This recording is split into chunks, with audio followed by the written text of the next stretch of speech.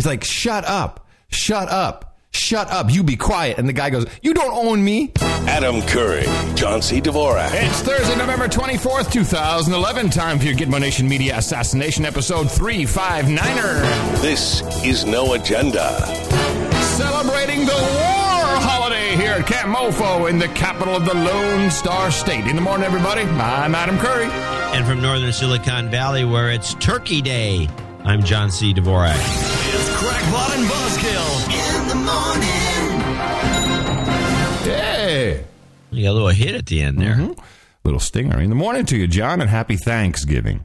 And happy Thanksgiving to you, and happy Thanksgiving to all ships at sea and boots on the ground and feet in the air. And, of course, our human resources. Worldwide over. Yes. Human resources who do not celebrate worldwide. A lot of them are showing up in the chat room at noagendastream.com, noagendachat.net. You know, I'm so conditioned by this program to think of Thanksgiving as a fake holiday that Mickey was looking at me this morning. Miss Mickey was looking, she had cocked her head to the side. She's like, happy Thanksgiving? Oh, yeah. You should tell her that this is not the one you wake up to and say happy Thanksgiving. She said, it's not Christmas. She said, we say that every year. I said, oh, I'm sorry. Happy Thanksgiving. It was a little thing you and her. I guess. Now I'm a douche. Now I totally screwed it up. And? Yeah, everybody. The president, this is quite amazing, actually, what has happened with this holiday. And we talk about this every single year. It's a fake holiday. John will give you the genesis of Thanksgiving, which we're always happy to give to you. But I thought the president, I thought the way he twisted this holiday into the war holiday is just fantastic. Because, of course, every year on Thanksgiving, what do we do, John? We always thank the troops. Yeah, That's what we're thankful for. From my family to yours, I'd like to wish you a happy Thanksgiving. Okay.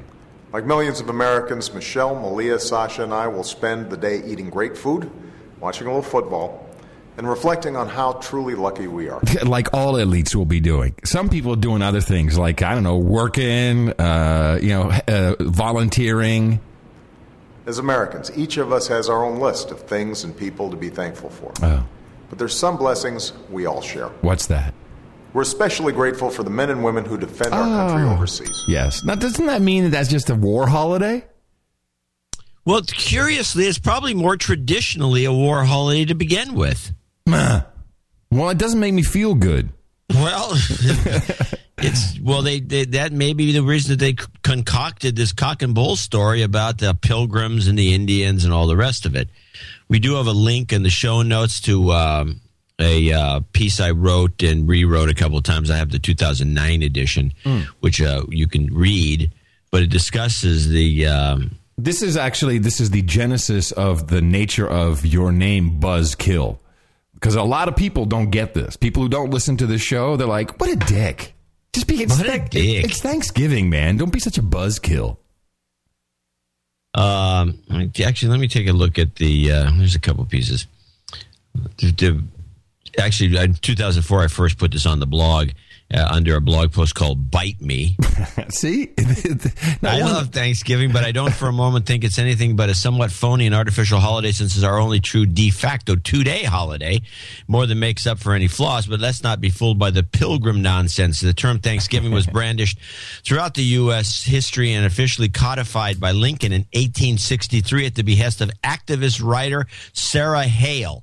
Before 1863, there was no Thanksgiving per se, but a lot of proclamation giving thanks for this and that, all called Thanksgiving. There are virtually no Thanksgiving events from the Thomas Jefferson administration until Sarah revisited the dying idea. No Thanksgiving for you!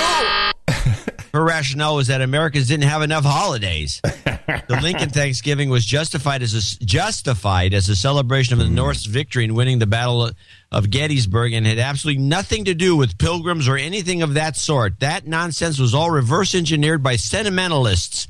Even the first supposed Thanksgiving in 1621. Did you throw in the suffragettes? Throw in the suffragettes somewhere that we need that. I don't have. I'm not going to. Those poor women. Listen to it was a 3-day one-shot party modeled after something called Harvest Home. It wasn't called Thanksgiving. Harvest home was the end of a harvest party celebrated in parts of the British Isles. This party didn't happen again, in fact, until most of the invited until I got some citation here. Yeah. Most of the invited Indian guests to the 1621 event were later butchered by the growing population of settlers. Thanks. Hey, thanks.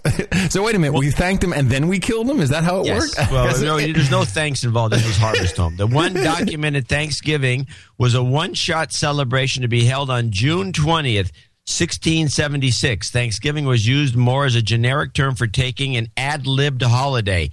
There were some references to it being an occasional homage to the Pilgrims now and then, but most people thought that part was silly. Jefferson was particularly annoyed by the notion. I love this. Anyway, I can go on. It's a long piece. You can read it on the show we'll notes. put it in the show notes. 359. But it is bull crap. It's bogative. It's bogative is what it is.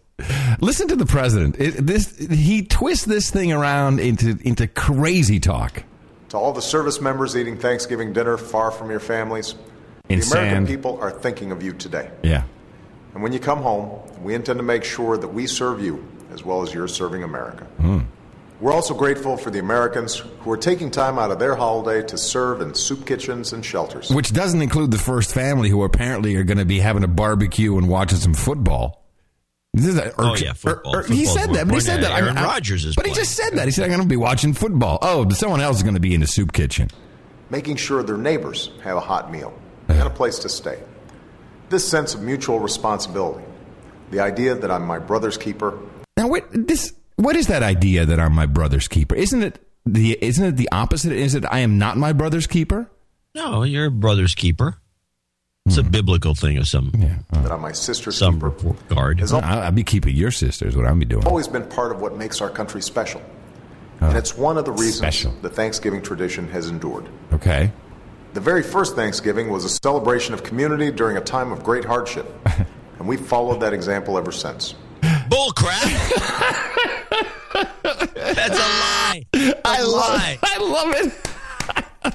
Even when the fate of our union was far from certain, during a civil war, 2 world wars, a Great Depression, Americans drew strength from each other. They had faith that tomorrow would be better than today. We're grateful that they did. As we gather around the table, we pause to remember the Pilgrims, pioneers, and patriots.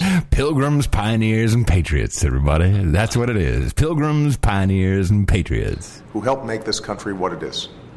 They faced impossible odds, and yet somehow they persevered. Today, it's our turn.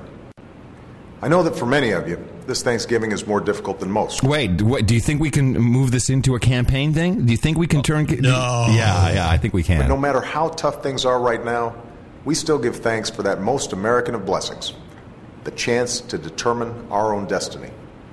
The problems we face didn't develop overnight, and we won't solve them overnight. Yeah. But we will solve them. Yeah. All it takes is for each of us to do our part. With all the partisanship and gridlock here in Washington. There you go. Partisan gridlock in Washington. Thanks, It's Prez. easy to wonder We if must such vote on the bill now. Yeah, but unity listen. is really possible. But think about what's happening at this very moment. Americans from all walks of life are coming together as one people. Really? Grateful for the blessings of family, community, and country. If we keep that spirit alive, if we support each other and look out for each other, and remember that we're all in this together, then I know that we too will overcome the challenges of our time. So today I'm thankful to serve as your president. All right. I've only heard, this deconstruction of Thanksgiving On as this being show. a bogus On this holiday. show. I'm essentially the only guy that keeps harping on it. And I set you up for it every single year, 5 years in a row. It's like, here we go. It's alley-oop. It's an easy it's one. definitely an alley-oop, but geez.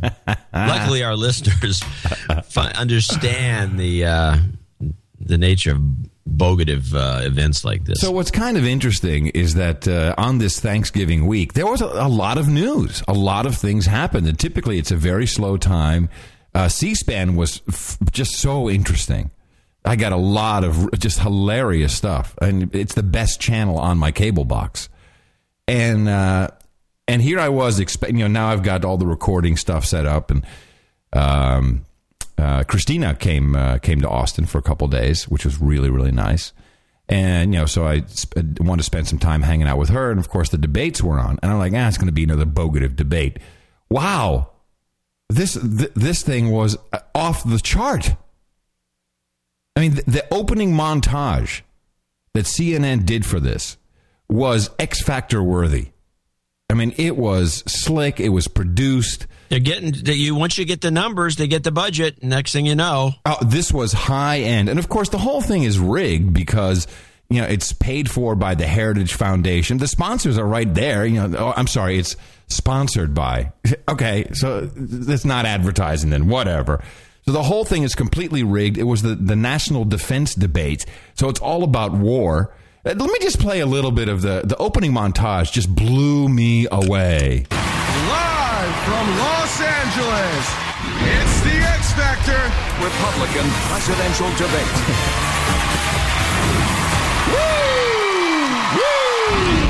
If we were serious, we could break the Iranian regime, I think, within a year, starting, candidly, with cutting off the gasoline supply to Iran and then, frankly, sabotaging the only refinery they have.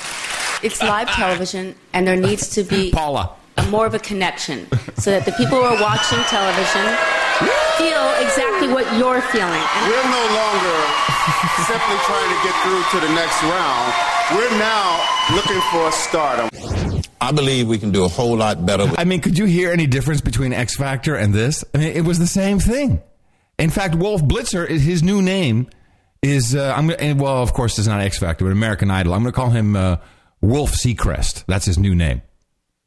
Wolf Seacrest. And did you see Rick, everyone's coming out and they all get their little announcement. They're like, hey, Wolf, hey, Wolf. And Rick Perry does like a gunshot at him. Did you see that? Yeah. It's hilarious. Hey, Wolf. Hey, man. How you doing? Good to be here, everybody. I didn't notice if he winked or not. No, you couldn't see him. It was from the back. But right off the bat, first question, I was like, oh, my God, Ron Paul got boned. They screwed him so bad. And I'm not sure if it was, I think they might have done like a pre-interview somehow. Does that make any sense? Where they might, the first question, it's going to be about, it'll be about the Patriot Act.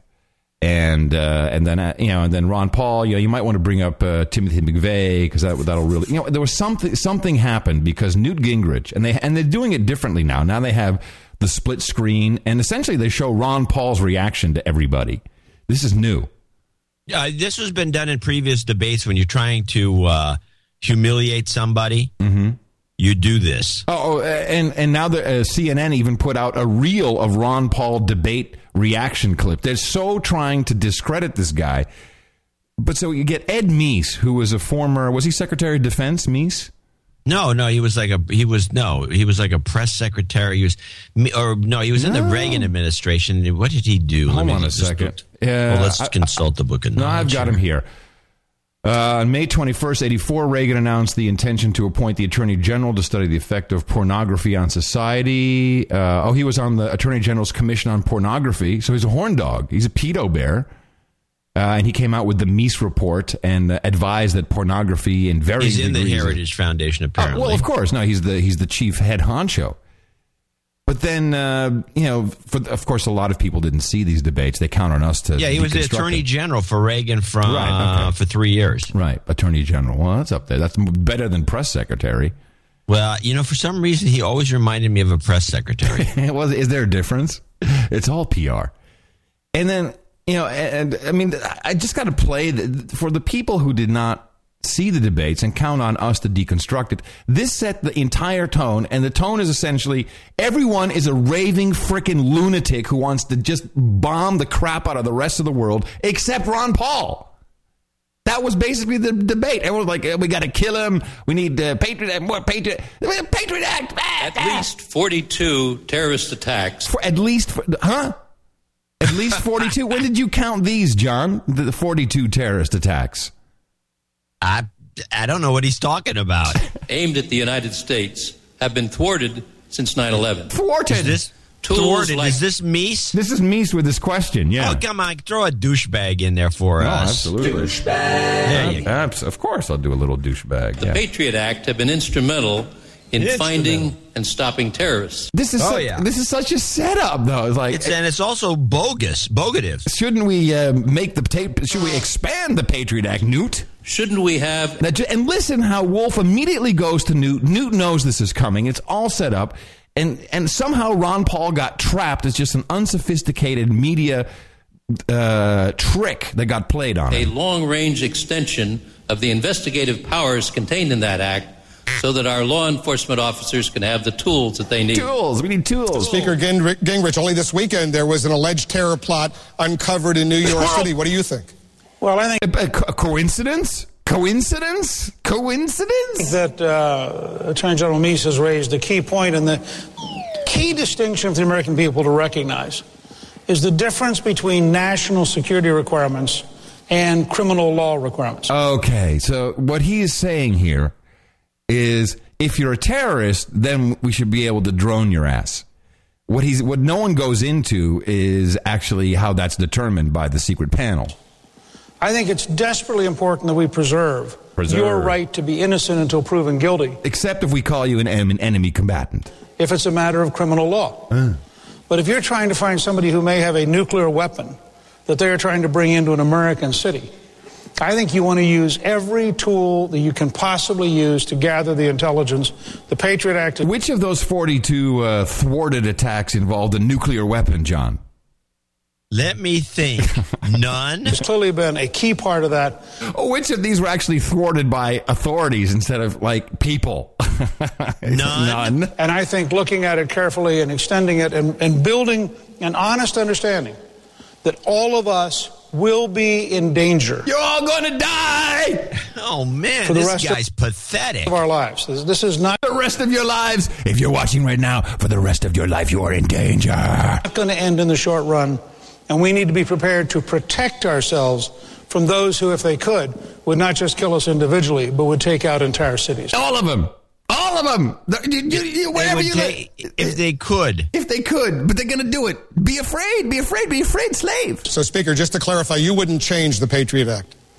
No, I would not change it. I'm not aware of any specific change it needs, and I'd look at strengthening it because I think... Strengthening it? What? Strengthening it. We've got to make it... How can you strengthen it? It's already taken away everybody's rights. No, I'm sure there's a right in there we can remove. I think we need to take away your right to do this show, by the way. That would be top of the list. The dangers are literally that great. And again, I spent years... Literally, the dangers are literally that great. Oh, really? Really? You're studying this stuff. You start thinking about... I love it. I've been studying this stuff. I got Wikipedia. One nuclear weapon in one American city at the scale of loss of life. And you ask yourself, what should the president be capable of doing to stop that? Yeah, blowing up Iran or something cool. How much of the 24 show did this guy take seriously? All of it. It wasn't a documentary, buddy. And you come up with a very different answer. Again, very sharp division. Criminal law... The government should be, frankly, on defense, and you're innocent until proven guilty. National security, the government should have many more tools in order to save our lives. Congressman Paul, I suspect you disagree. Now, listen how I don't know why he brings up Timothy McVeigh. It must have been some kind of I see what you're saying. So, you know what I'm saying? It's like all of a sudden, and Newt, you can see it's a split screen. He's going, I got him. I got him. Tell us why. I think the Patriot Act is unpatriotic because it undermines our liberty. I'm concerned, as everybody is, about the terrorist attack. Timothy McVeigh was a vicious terrorist. He was arrested. Why did he come up with it? Why did he say that? It was because it plays so into Gingrich's hand. Terrorism still on the books, internationally and nationally, is a criminal. It's a crime, and we should deal with it. We dealt with it rather well with Timothy McVeigh. Twice. But why I really fear it is we have drifted into a condition that we were warned against, because our early founders were very clear. They said, don't be willing to sacrifice liberty for security. Today, it seems too easy that our government and our Congresses are so willing to give up our liberties for our security. I have a personal belief that you never have to give up liberty for security. You can still provide security without sacrificing our Bill of Rights. So the setup is there, and now we go back to Gingrich, which, by the way, no reason he didn't mention Newt Gingrich. Which he should have gone to another person on the podium. He goes back to Gingrich. I want to bring others in, but do you want to respond? Oh, respond. Why? Mr. Speaker. Respond to what? He did nothing. He didn't bring up his name. That's not the rules because it's a setup. Timothy McVeigh succeeded. Bing! Slammed. I think there is a mole in the Ron Paul camp. I think someone advised him to bring up Timothy McVeigh, and I think there's a mole. I think somehow he got screwed on this deal. No, yeah, okay, let's go over a couple of things. First of all, I have never heard Ron Paul in any of these debates bring up Timothy McVeigh under any circumstances for any reason. Let alone twice. Let alone twice, out of the blue, when it's not really about Timothy McVeigh. And the fact that that Gingrich, who's, he's not a dummy, but he's not the funniest guy in the world that would think of a comeback like that. No. One-liner. And it was passed right back to him by Wolf Seacrest. And it was given right back to him, even though I actually assume one thing is that the pre-briefing, whatever it was, or whatever the mole was, however this was set up, Paul, who is a kind of a free thinker, may have actually dropped the ball because they wanted to get a little debate going between the two guys, and they may have done a pre-rehearsal that was going to be different than what it was. And Paul failed to mention Gingrich's name, but the script still had it going back to Gingrich. Exactly. So Blitzer, just says, "Fuck it," I'm going to go right with the original script. We're going to go right back to Gingrich instead of somebody else. Anybody could have said something. It didn't have to be Gingrich. Nope. And why does Gingrich get all this time? Because he's the biggest hawk up there? Or the next Hitler, or whatever he wants to be. Yeah. Yes, correct. Not only so they throw it back to him, and then he has his one-liner, boom, ready to go. Yeah, this was rigged. It was so, and just from that, they really are out to get Ron. Ron Paul is the most dangerous man in America. Yep, you're right. They are, but the thing is, he's not going to. I actually am in somewhat agreement that they just can't muster enough numbers because of all the negative publicity that they throw at him, and all the. They actually smear him essentially as a nut, and so I don't think he has much of a chance. But they're so afraid because a lot of people are re-registering as Republicans. A lot of the youth, especially like in California, where they might try to get enough people to vote him in as the candidate for in the primaries, and which I'm going to re-register as a Republican to vote for him. Me too. And by the way, you have 2 weeks left. I know. On Monday, we have to do our driver's licenses first, and then so doing that Monday, and then we're immediately because when you do that, you register as a Republican right there on the spot.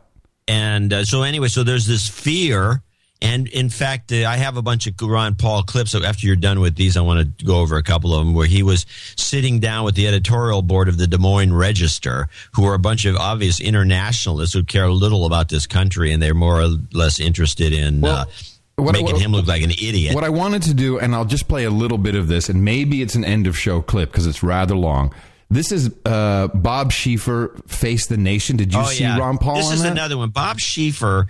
Who's obvious? I didn't realize what a dick he is. Went after Ron Paul. Ron Paul's pushed back on a lot of this, but the main message was you're an idiot. You're a freaking idiot. And he's treating Ron Paul like a child, and he's getting in his face, and he's just like, and Ron Paul's like not having it. Like, no, that's not true. No, this was from. I guess this was, what was this? Last Sunday. Last Sunday, yeah. So that's why we didn't have it on the show. But you got to see the whole interview. But just listen to a couple of clips here. Hold on.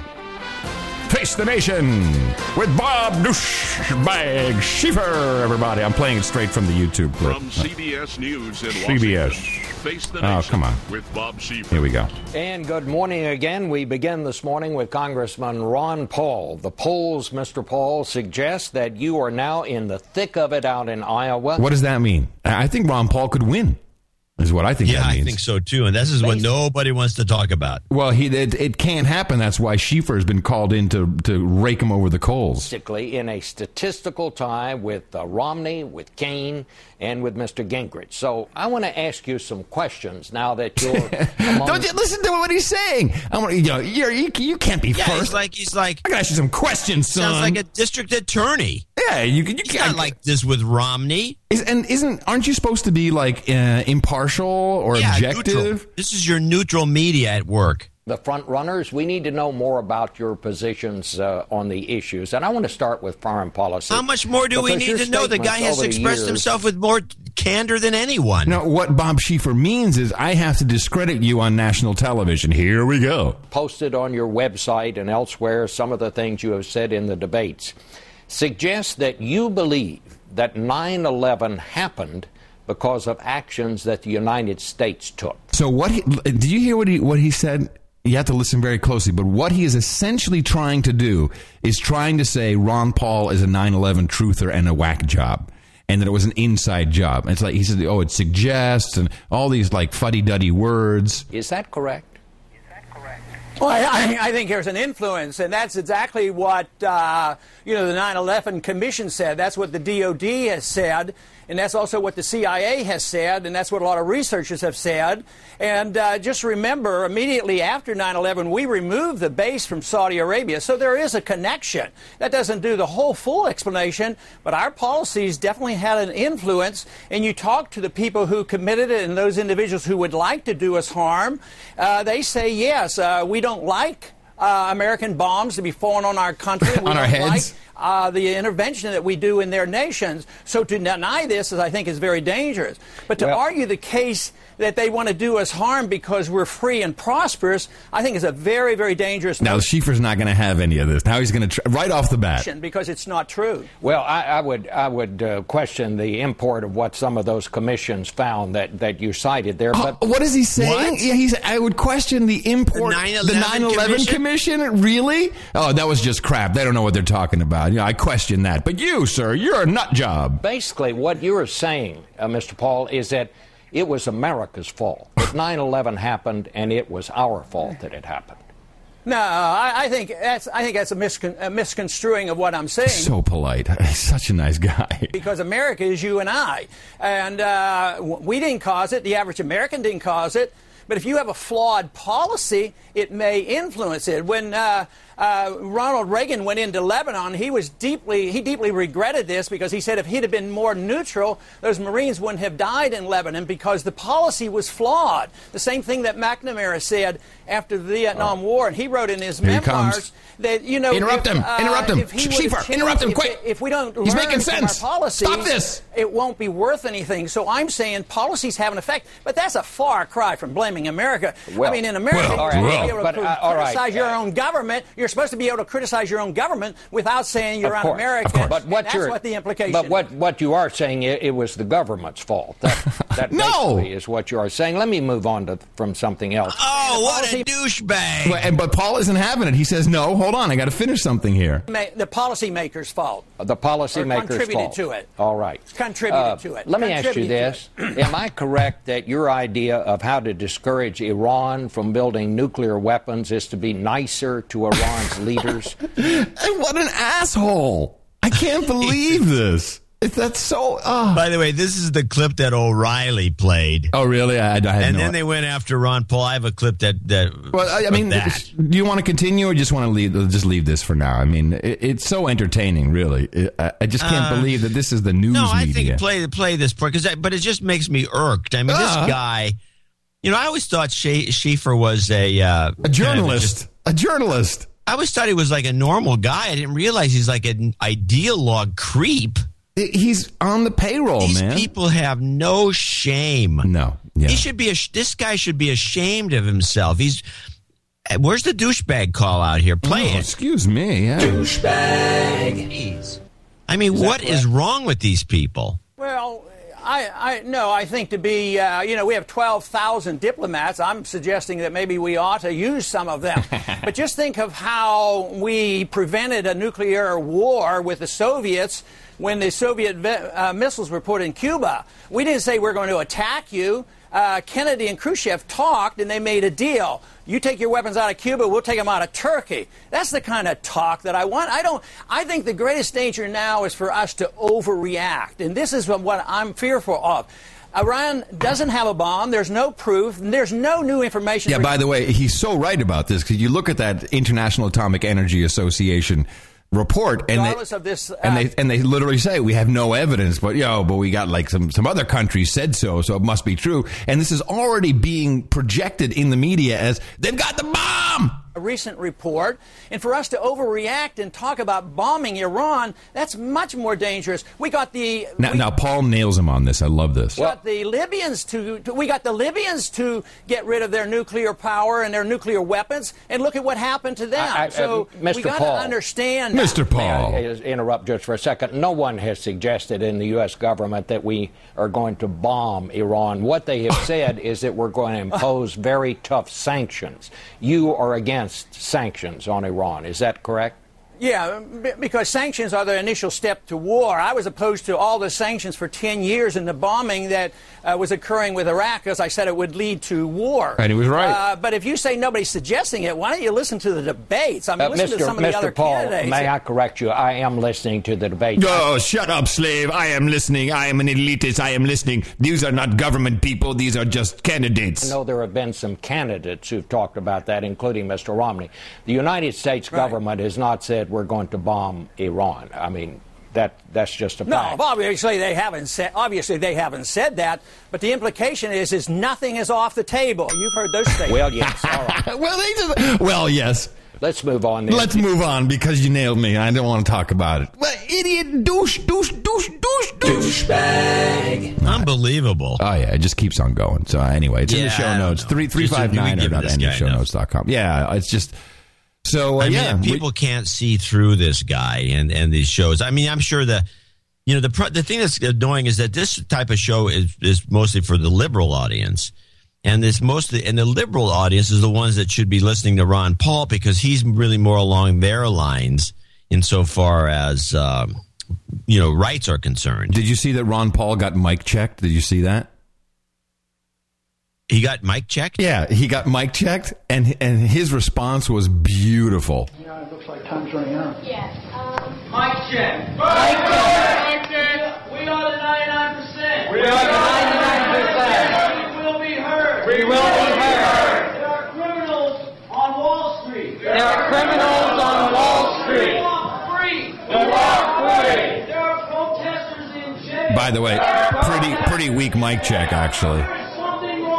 There's something wrong with this system. We are the 99%. So he's just sitting there waiting calmly, and then he goes to the microphone.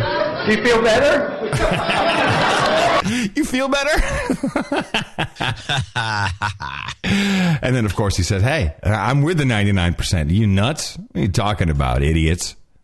Yeah, but it's so obvious that 99% is now, this whole thing is so rigged. But I still like the mic check thing. It's just, the douchebags are using it, and they can't get the crowd to go along with it. Like, you can't understand what they're saying. Well, they've mic checked almost everybody now. Yeah, Obama got a mic check. I'm sure you saw that one. Yeah, that was a good one. He seemed completely befuddled, like he never heard of this or what it is. He's like, what is He's it? never been briefed on it because he was completely deer in the head. What's going on? Who is this mic you speak of? Cool today. I had mic coffee. check. I love. He's so lame. He's like, what? Hold on. Mic check. Is my mic not on? Is this thing on? And you can't understand him. But then he starts going like, oh, no, it's okay. It's all right. Hello, everybody. It's okay. Sasha and Malia doing this all the time at the dinner table. That's all right. That's okay. That's all right. That's okay. But then later in the speech, this is the piece that, because this, of course, was shown everywhere. And he's like, he got mic checked and he handled it so well. But then later in the speech, after his staff told him what it was. Yeah, he said, they slipped this into the teleprompter. Families like yours, young people like the ones here today, including the ones who were just chanting at me. Chanting? You're the reason I ran for office in the first place. Yeah, that's why I ran. Because I'm nearing ning ning ning ning. Are you chanting? For the Buddhists here. Well, the guy's out. You sent me an article about that actually on was it the Wall Street Journal? I'm sorry? You sent me an article from the Wall Street Journal which basically called for Obama to quit. Yeah, this is like a kind of a meme. Yeah, which we have in the Red Book now for over a year. Yeah, for 4 years ago. We predicted before he was even president. That's right. We said he'll become president and he'll quit. This is how it's going to work. And not quite, but it didn't take long to come up with that prediction. No. It was about 2 years ago, I think. Or no, a year and a half, maybe. I had to look it up. So anyway, Ron Paul was in Iowa because he's like dangerously close to winning the thing. Yeah. And of course, they've gone off the deep end on trying to character assassinate Mitt Romney for his ad. He's dyed his hair black. Did you see that in the debate? Yeah, I know that, which is, like, he's a very vain-looking guy. This is the reason I think maybe less of his Mormonism and more of his kind of, he's a weird character. But anyway, he did an ad campaign where he put in Obama saying, if we keep talking about the economy, we're going to lose. But Obama was quoting McCain. Right. He twisted it around. Right. Well, it was deceptive. Deceptive. Yeah. But according to Lawrence O'Donnell, the guy who does one of those MSNBC pieces of crap, who now, by the way, is completely anti-Obama. It was no, that's the other guy. You're thinking of Radigan. No. The Lawrence O'Donnell, the guy is a Obama bot. I thought he was the one that turned. Hold on. No. Yeah, you keep talking. He's a huge Romney hater, a Republican hater. He's just one step away from being Ed Schwartz. He's very similar without the shouting. And I'll give you an example. I have a liar's medley here. Ooh. Where he bitches about this deceptive ad, saying it was lying. There's no lie involved in this ad. It was deceptive. And so the mainstream media didn't call him a liar or anything, but O'Donnell goes nuts. And I had to clip, this thing went for 5 or 6 minutes, so I had to clip it down to about a minute. And I can assure anyone I did not add, sometimes when I do a clip, I'll emphasize something a guy does by repeating it. There's not one bit of that in here. All I did was take stuff out. And this is what this maniac sounded like. We showed you the Romney lie last night by the liars at the Romney campaign. When you spend every day of your life lying about your first name, if Willard will lie about that, then nothing Willard says probably feels like lying. If there is a pathological liar in the presidential campaign, it is Willard Romney. He was asked about his lying today, but the question was phrased, of course, in the limp-brained language of the campaign press. The smiling liar used a lot of words. Question to ask Mitt Romney and his despicably sleazy campaign staff is, why did you lie? Lie is the word campaign reporters are afraid of using face-to-face with lying candidates. Lie is the word the New York Times, the Washington Post, and the mainstream media will never use with a constant lying by liars. Lie, an inveterate liar. Word lie to describe a lie. They know a liar when they see one and hear one. Mitt Romney and everyone working for him should be ashamed of themselves, but of course they know no shame. They have now become professional campaign liars. The lying Romney team, liars, lying by never calling them liars. The lying in the campaigns, the lying on their own, lying of calling a lie a lie, be afraid to lie. And now, to all the sleazy liars at the Romney campaign. Wow. Now I understand. Sounds like a 12-year-old. Liar, liar, liar, liar, liar. Now I understand why when they did the introductions at the debate, Mitt Romney was like, "This, that really is my real name." Did you hear that? Hold on a second. Yeah. Hold on. I have it here, I think. 45 years ago, he said we that had is our my first name. Yeah. He said, my name is I have it queued up here. Hold in on. many ways to represent a great state. That's and we're here to ask you for your support, your blessings. I had this cool new hookup. Here we go. I'm Mitt Romney, and yes, Wolf, that's also my first name. Ah! So we listened to that. So apparently his first name is Mitt Romney. He's Mitt Romney. It's what he said. He says, my name is Mitt Romney. That is my first name. So his first name is Mitt Romney. So it is. It's Mitt Romney. Mitt Romney. That's what he said. John Kalodner. And by the way, if you call yourself something, is that your first name? If it's not his legal first name, or has it been renamed Mitt? We don't know. I don't care. I don't care either. The guy's as fake as his hair. Willard would not work. No, it's like Gaylord Fucker. You know, that's why Gaylord changed his name to Greg. It's okay. I think Mitt is like, what kind of name is that anyway? Well, we don't laugh about names here at the No Agenda Show, particularly the names of people who support our program. And we have some people to thank on this. This is the only reason I'm thankful today. This is a true Thanksgiving, is people supported the show. Indeed.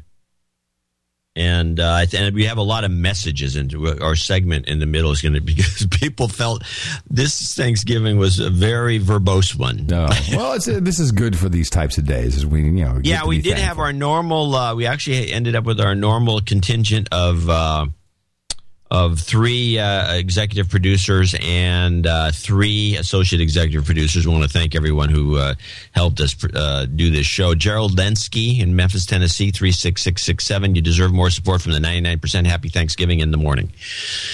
And Robert Goshko, Sir Robert Goshko, as a matter of fact, from Sherwood Park, Alberta, one of our Canadian Knights, 360, which is a 360. This show 360. Well, we'll give them 360 next week. We'll give them next week, on Sunday. John Adam in the morning seems there'll be a slow week with the U.S. holiday. I'll kick in from Gitmo Nation back bacon. Yeah. And I get some karma from my MILF also. Now it truly is a great Thanksgiving. MILF. That's one mother I'd like to. You've got karma. All right, MILF. And he wants to give all the boners out there a douchebag. Yeah. Douchebag. By the way, Adam Johnson in Plymouth, Minnesota, our third executive producer, 33333. Hello, John Adam. Enjoyed listening to your show for the past couple of years and have been a $5 a month donor since the past December. Since I was donating, I feel like I have been getting a trickle charging of karma every month, where eventually led me to getting a new job back in Java development. Wow. With this donation, I want to give back for everything you two do, as well as reduce my douchebag level a minimum of 33%, plus or minus 3%. If you would, I would ask that Karma Shot be directed at all the great people I worked with in my old job. They work way too hard just to get by. Thanks for all the hard work you two do every day. It keeps me sane on my drives into work Mondays and Fridays. Yeah, absolutely. Here's to all the people you work with, the Karma Shot. You've got karma. Nice. That's very kind to hand out some karma like that. Yeah, that was a very generous thing to do. Yeah. Sir Dean Bertram, who's out in the middle of nowhere in Gitmo Nation palava sauce. What is that? Where is that? I don't know. Palava sauce? After another month of just getting by, I had to switch currency. So he's maybe in Ghana. Oh. I went to my contribution in Ghana cedis of 419 GHC, which turns out to be $254.69. Thanks, Sir Dean. And don't drink the water. Tom Wilson coming up with a birthday shout-out later in the show, $220.56, which marks his birthday was on the 22nd, and 56 is his age. Jonathan Dalrymple of Hemel Hempstead, Hertfordshire. Hertfordshire. John and Adam, your remark about how people shouldn't expect something you don't pay for to continue to exist struck a chord with me, so I'm giving you some cash to show my appreciation. I run Float-Right Limited, a 2-man iPhone and iPad app development shop based in the UK. We have clients around the world and are currently looking for new projects, so please get in touch if you need an app. Aside from the business, I'm also traveling around the world, currently in Malaysia, and have been on the road for 7 months. So some karma would be greatly appreciated. Thanks for all the shows and dedication. Absolutely. You've got karma. And those are our executive and associate executive producers for show 359. You can go to Dvorak.org/NA, channeldvorak.com/NA, noagendanation.com, click on the donation button, or you can go to noagendashow.com and there's a button there too. Yeah, or if you like, I can program your brain. Dvorak.org/NA. Hey, Mick, did everything go okay? Everything okay? Yeah? Okay, great. Thank you, darling. Sorry. Production meeting. A couple of PR initiatives that are out there. We got a couple of drone domain names now pointing to noagendashow.com, dronekillnation.com, dronesecurityservices.com, which could be our new gig, John. Drone security services. I like that. Yeah, I think that could be pretty. A couple of drones and having, we're actually on a hill here, and I think I could fly a drone out over the lake. Oh, I'm sure you could. That'd be cool. And ilovedrones.com, which, of course, we all love drones. So ilovedrones.com now also pointing to noagendashow.com. Whitealqaeda.com, which I'm sure will become useful in the not-too-distant future, when we'll see some white Al-Qaeda. And then a programming note, the noagendanation.com store has received some software upgrades and has moved to store.noagendanation.com. Once again, the inventory levels are up, additional shipping options, and there's now email receipt confirmations for shipping as well. And they've got some, what do they have here? They had some pretty interesting stuff. And you can get a special deal if you enter the coupon code BOGATIVE. You'll save 15% off your next T-shirt. Let me see. They had some interesting products I saw. Hold on a second. What do we have? The government protecting and serving the shit out of you. Keep calm. We'll print more. There's a UK shirt which says freak out and break stuff. No, that's good. And lanyards. I don't know about the lanyards. Do those sell? I don't get why anyone would buy a lanyard. Why do you want a lanyard? It's like, that's like for, backstage maybe at a concert or something. But I did see one cool lanyard. In fact, I usually throw these out. I go to these trade shows and they give you lanyards, and then you go to some booths and they have their lanyard which has their logo. Got to get another lanyard because you're not lanyard up. So I found one that I don't have it, and I can't. Unfortunately, I had to run downstairs to see what the brand was. So it didn't them much good there. But it has a little button on it, and you push the button, and the lanyard gives a light show. Oh, it blinks and winks. And it's actually quite whoa. When I first saw when somebody wearing it, I said, wow, this is more like it. Drawing attention to yourself as you're roaming around a trade show with a lanyard that blinks. Essentially like, look at me. Slice here. Like aim your sword here to chop off my head.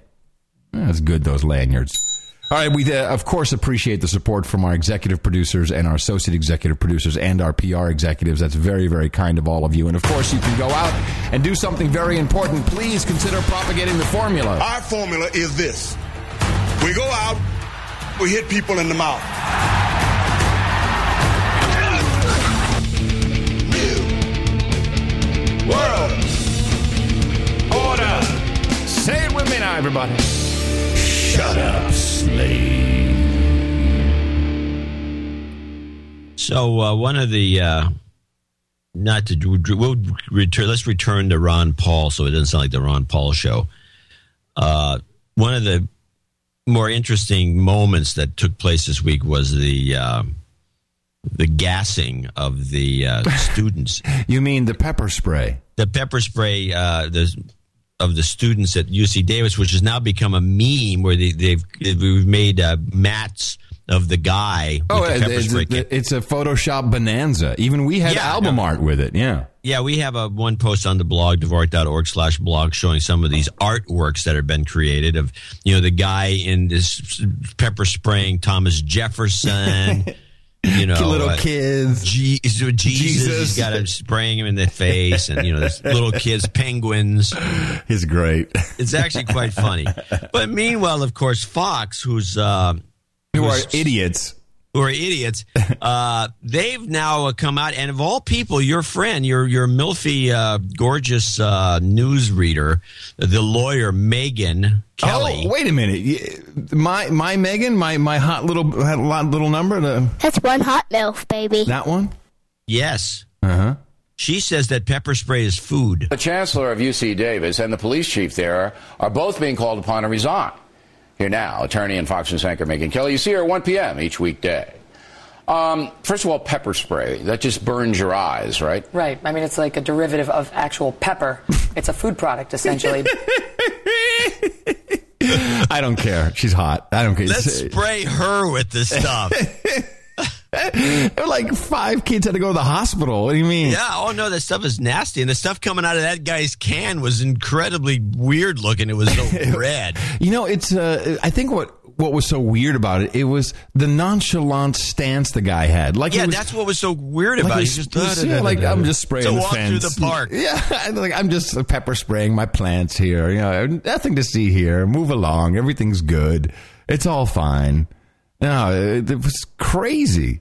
They're calling for everyone to resign there, and of course, no one will. Well, the douchebag chancellor, who sounds a lot like Ariana Huffington. Oh, really? Now throws that's right. under the bus. She's from Greece. That's right, because she did a speech, and in the audience, I don't have audio of it, but in the audience, someone was holding up a sign saying, "Oh, remember 1973," which of course was the anti-austerity protesters, the stone-throwing Utes in Greece. And she says, "Oh yes, no, I remember. I was there. I was part of the 1973 riots in Greece." Total setup.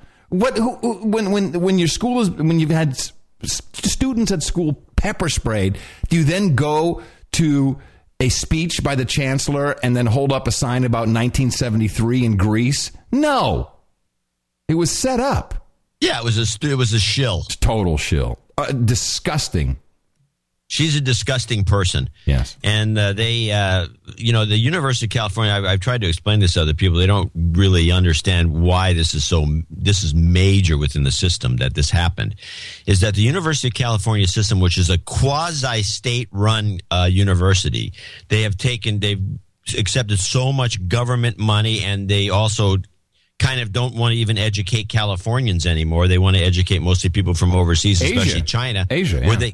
Asians, where they can gouge them for extremely high tuitions for their prestigious degree. They cannot afford this bad publicity because it's not good for their marketing. It's bad for business, absolutely. It's bad for business. And so this woman she's going to be drummed out, but they're going to make an example of her, but they've got to now save face because who knows who's, people, it's like, football players aren't signing up to go play for Penn State. A lot of them have already bailed out and they're going to other schools because of the scandal. This is just as bad, and then the university knows it's a problem. They can't have this kind of negative publicity. Did you see that Reggie Love resigned from the White House? No, I didn't notice. You know who Reggie is, right? Yeah, we talked about him on the show once before. Remind me, though. Okay, so Reggie Love is the first buddy, I think is his nickname. He is the body man for the president. And his entire job is to, essentially... he was the valet. Right, but, just like I have suspicions about Huma Al-Badin, who is Hillary Clinton's body man, there's a lot of rumor and innuendo about these guys being lovers, Obama and Reggie.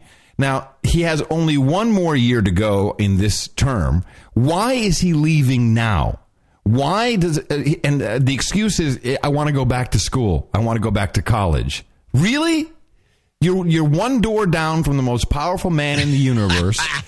Yeah, that makes sense. But ESPN, which is an ABC-owned network, so we know it's Ministry of Truth, did an interview with him, and there are some very weird things that are being said that I think we should deconstruct. It's kind of a funny title, but for an entry level... This is George Stephanopoulos. ...job, body man to the president is hard to beat. The lucky guy, and they all have been guys so far, is counselor, valet, gatekeeper, and first buddy. And for the last 3 years, Reggie Love has done the job for President Obama. Did you hear that, First Buddy? What the hell is that? First Buddy. That's gay. Like all body men, he avoids the press. But now that he's leaving the White House, Love is peeling back the curtain in this ABC News exclusive with Rachel Nichols of our sister network, ESPN. Reggie Love has been a constant presence, just feet away from President Obama since we first met him during the 2008 campaign. Love gave us a mini tour of what has since become his trademark, the things he carries. This is like a lint brush, toothbrush, scope, cough drops. Now, he has all these things in his bag, but they're in plastic baggies. So he carries around a toothbrush and scope in a plastic baggie for the president? Couldn't they have like a Louis Vuitton, toilet caddy or something? It's weird. It's very, very weird. Sudafed. Love studied in the mailroom of Obama's Senate office, then moved on to the campaign, where he famously bonded with the future president over a shared love of sports, notably basketball. They were both rookies to presidential campaigns, learning their jobs along the way and learning from each other. I've hipped him to... I've hipped him. You hear this? I've hipped him. I've hipped him. Hipped him? Yeah, he's hipped him. You made him hip, too. He's hipped him. Yeah, no, I understand what it means. Now listen. Who says that?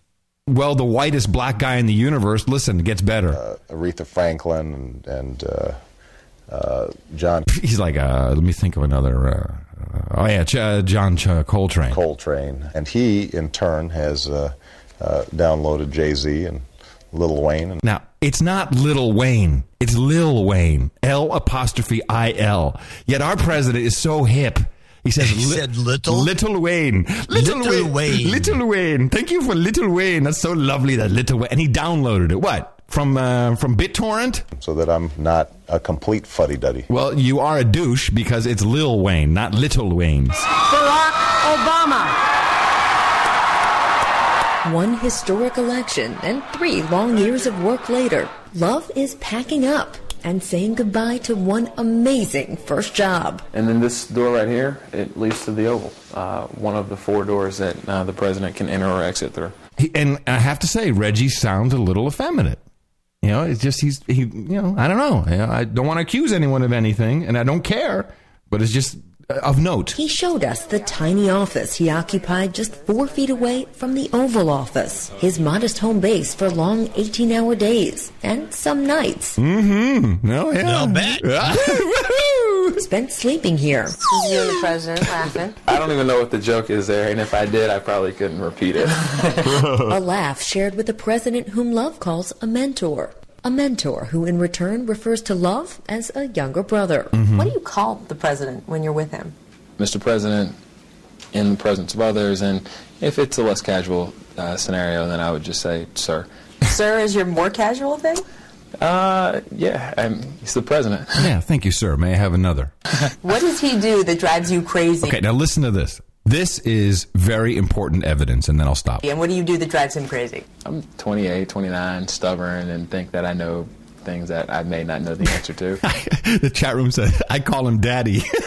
horrible chat room. He's like, you should take my advice. He's like, I got elected president. You should listen to me. What about the other way? The guy loves to ride around with the AC off, like in the summertime. And I get hot. I start sweating. I'm like, it's 80 degrees in this car. I'm going to, pass out. So this is very important evidence that the president is a reptile. He likes keeping it 80 degrees in the car with the AC off. Only a reptile does that. Sorry, this to me is proof. I don't need to play any more of this interview. He's a reptile. I was wondering where this was headed, but I wasn't expecting that. Come on, man. He's a reptile. Who else would do that? You've got this huge limo. It's hermetically sealed. It's 80 degrees, and it keeps the air off. Who does that? Who does that? I don't know. Only a reptile. If I have air conditioning, I use it. Yeah. I don't. A chameleon. I don't like it to be 40 degrees in the car, but. And, he's cold-blooded. He's a reptile, and he likes a warm, he probably has some sticks and stuff to crawl around on in the limo. Some leaves to munch on. Guy's a reptile, telling you. Proof positive. It's kind of second half of the show. Maybe stuff. David Icke should be sent these clips. David Icke is listening. Trust me, he's all over this. He's writing a book about it. All right. You want a shut up slave moment? Go for it. Yeah, Mickey. We went through this, right? And she had 2 violations in California for she took a right-hand turn when she shouldn't have, and she had tinted windows in the front. And she gets this letter. So, why don't they start pulling off some of the black gangsters who are drug dealers for those tinted windows and some poor woman? She's hot. That's why. It's like, this is the MILF law. Hey. And by the way, Mickey felt very comfortable with having kind of tinted windows because there's so many idiot douchebags in L.A. that it's nice not to be seen. Or at least they can't see, everything. So, dear California driver, I'm going to paraphrase here. We understand that you may believe you're a good driver, and yet your driving record is much worse than the average California driver. 2 violations here. While you may be a good and safe driver most of the time, your record reflects at least momentary lapses in driving judgment. At highway speeds, a moment of carelessness. Wait a minute. What's tinted windows got to do with your driving? Nothing. Or taking a right hand when you can't do it between 4 and 7. Your record reflects at least momentary lapses in driving judgment. At highway speeds, a moment of carelessness can become a tragedy. Good, caring people who make careless decisions while driving can cause injury or death. Now, in our effort to urge you to drive safer, we are offering you a choice. You ready for your choices? You can choose to prevent further action from DMV by avoiding additional traffic convictions and by not causing any crashes. However, if you choose to continue your unsafe driving, the penalties will increase and eventually lead to probation, suspension, or revocation of your driving privilege. We believe you are capable of making a change to become a safer driver, but it's up to you to do so. If you do not want to change, your driving will continue to present a risk to yourself and other road users. If you want to change and become a safer, more responsible driver, you can. We hope you will decide to change, but the choice is yours. Is that the most despicable thing you've ever heard of? It sounds just like...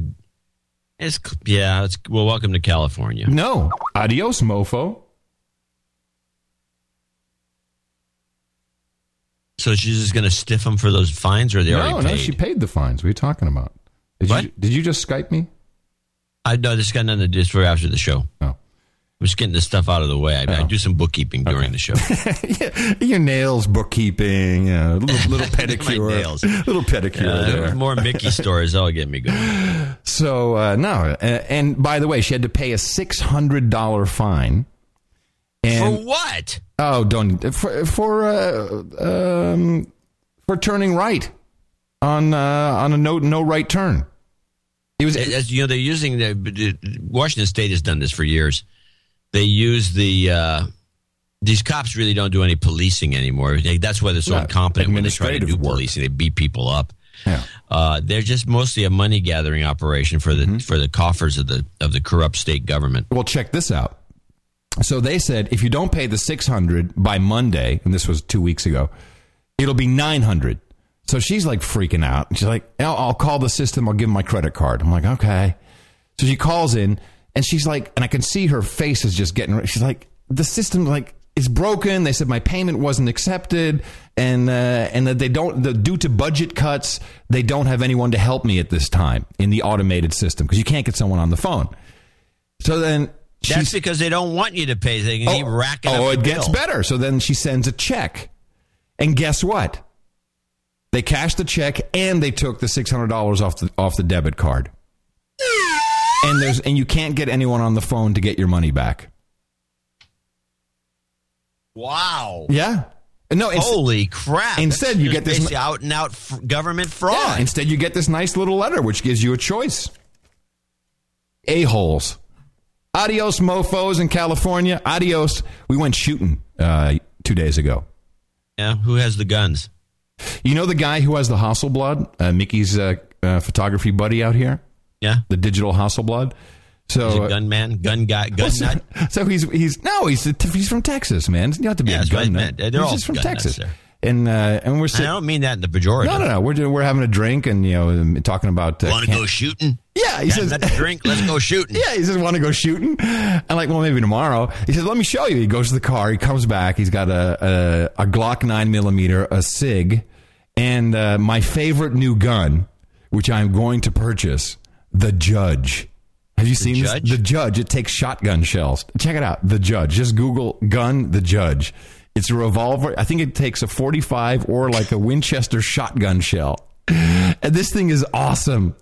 It's like, adios. Oh, jeez. It's like a big fat, it looks like a flare gun. It's a cannon. That's what I'm getting. Yeah, it holds 5 shotgun shells. It's called the Judge. Is that cool or what? What is the caliber? It's a 410. Right. But it actually will shoot a 45 too. Yeah, Did you change the barrel? No. It shoots a 45 right out of it. I shot 45s and the shotgun shell. Oh, wow. Well, 410 is a small, yeah. Oh, it's small. It's not huge. Who came up with this stuff? Texans. Smart people. I'm like, oh, yeah. And Mickey's like, no, I want the SIG. I want a SIG in my purse. You guys are going to get in trouble. You should have seen my daughter shooting the Judge. That was an amazing experience as a dad. She's like, boo. As my kid shooting bullseyes with the Judge. Yeah, it was awesome. I love Texas. These guys got it. They understand life. I'm looking at this thing. It'd be fun to shoot. What kind of a kick, though? It wouldn't have much of a kick. No, it has a little kick to it. It's about the kick of a Glock, about the same. But it's loud. Really loud. When it's got the shotgun shells in it, I'm sure. Even the 45 is pretty loud, too, actually. But it's reasonably accurate. Well, with the shotgun shell, here's a picture of some shots this guy took. I guess he's got like a bird shot in there. I'm not sure. There's 7.5 shot pattern. At 12 feet, it's just like it's a hole. Just a mess. Exactly. Because, I believe in shotguns for home defense. So this is the ultimate. Yeah, it's like put some bird shot in there. Don't be closer than 12 feet or, I'm going to rip something off you. But it was so fact of the matter. Oh, let me just 7 yards, apparently, it's pretty accurate. It says. It's all right. It's good. It looks pretty intimidating. Yeah, I would think. It even says that it has the Judge inscribed on the barrel. The Judge. I'm trying to find the manufacturer of this thing. It's it's a Taurus. Taurus, yeah. Anyway, Taurus. Which is not a Taurus International. Yeah, which is not a supreme gun manufacturer, but it's just so beautiful. It's a funny look. It's great. If I'm in front of you and I'm holding the Judge at your face, you're going to think twice about what your next move is. I would walk back slowly. Very slowly. Hey, man, that's all right. You're cool, man. That's all right. Yeah, it's all right. You're good, man. You're good. Oh, they got one chambered for a 454 Casull. What's that? Holy mackerel. What's the Casull? That's that bear gun. Oh, I need that. I shot a Casull shell once, and it is unbelievable. From a, what was the name of that? The gun itself was called a Fireball. And that's a good one, too. I like that. When the Casull goes off, it forms like I'd say probably a 10-yard circular fireball. That is nice. It's huge. I mean, nice. The fireball is unbelievable. That's excellent. I like that. Yeah, that'll drop a bear. Cool. Not too many bears in Texas. Well, not the normal kind of bear. Well, no, we got the biker bears. Yeah, those guys. Did you see the TSA, the congressional report on the TSA, which apparently it was released? I'm looking at it right now, as a matter of fact. This is unbelievable that they did this. One of our listeners, I didn't see it until he sent it in. Neither had I, and I'm so happy that one of our producers did that. Yeah, a decade later, a call for TSA reform, a joint minority staff report that came out on the 16th in the 112th Congress, the 16th of November, and it just takes the TSA to the. Essentially, nothing says works. They suck. Nothing Says works. they shouldn't even be in business. They should be taken out. Well, unfortunately, that's not entirely true. I mean, the whole report is saying, they've got too many people. It's a big bureaucracy. It's completely lame. None of your stuff works. The stuff that might work is in the warehouse. Is not even deployed. And with all these people, you don't even have enough people to man the naked body scanners. The drug sniffing machines don't work. Nothing works. Even though it even says the results of the testing are confidential, but we all know they don't work. Which, of course, on this show we discussed almost about a year ago now. And all of that, this equipment doesn't work. I mean, it really, it's just the most damning report ever. But then at the end, they have the recommendations, and it made me want to throw up. The recommendations are like, we have to get biometrics, and this report seemed to be oriented toward pushing biometrics, all to make about sure you know who biometrics. people are. But let me just read a couple of things from it before you go on with that. I just want to, this one that got me, with more than 65,000 employees. This is not Department of Homeland Security. We're talking about TSA. Yeah. It's larger than the Department of Labor, the Department of Energy, the Department of Education, the Department of Housing and Urban Development, and the State Department combined. Do you see that they actually, that even though they have 65,000, that they have hired 113,000? So they've rotated almost twice that amount. Yeah, no, people bail out, they take the training, and then they leave. Yeah, no, this report is damning. We'll have it available on the show notes. 359er.nashownotes.com. You got the PDF right there. But then, the recommendations are just really disgusting. Oh, biometrics, get your biometrics. We need more biometrics. It's wrong. But you read this report. I mean, we could basically spend an entire show just reading this report verbatim, and you'd just laugh. Here, 2004 to 2006, TSA ultimately spent more than $39 million to produce and deploy explosive trace detection portals known as puffers. The puffers. As part of its passenger screening operations. While TSA procured 207 puffers, it only deployed 101 nationwide because TSA belatedly discovered that the puffers were unable to detect explosives. Which is all they were for. It's too funny. It's just too funny. Advanced imaging technology devices allow screeners to see beneath a passenger's clothing to identify abnormalities, like a huge penis, requiring further screening. In early 2011, to replace the puffers, TSA began installing 500 of these devices at a total cost of more than $122 million.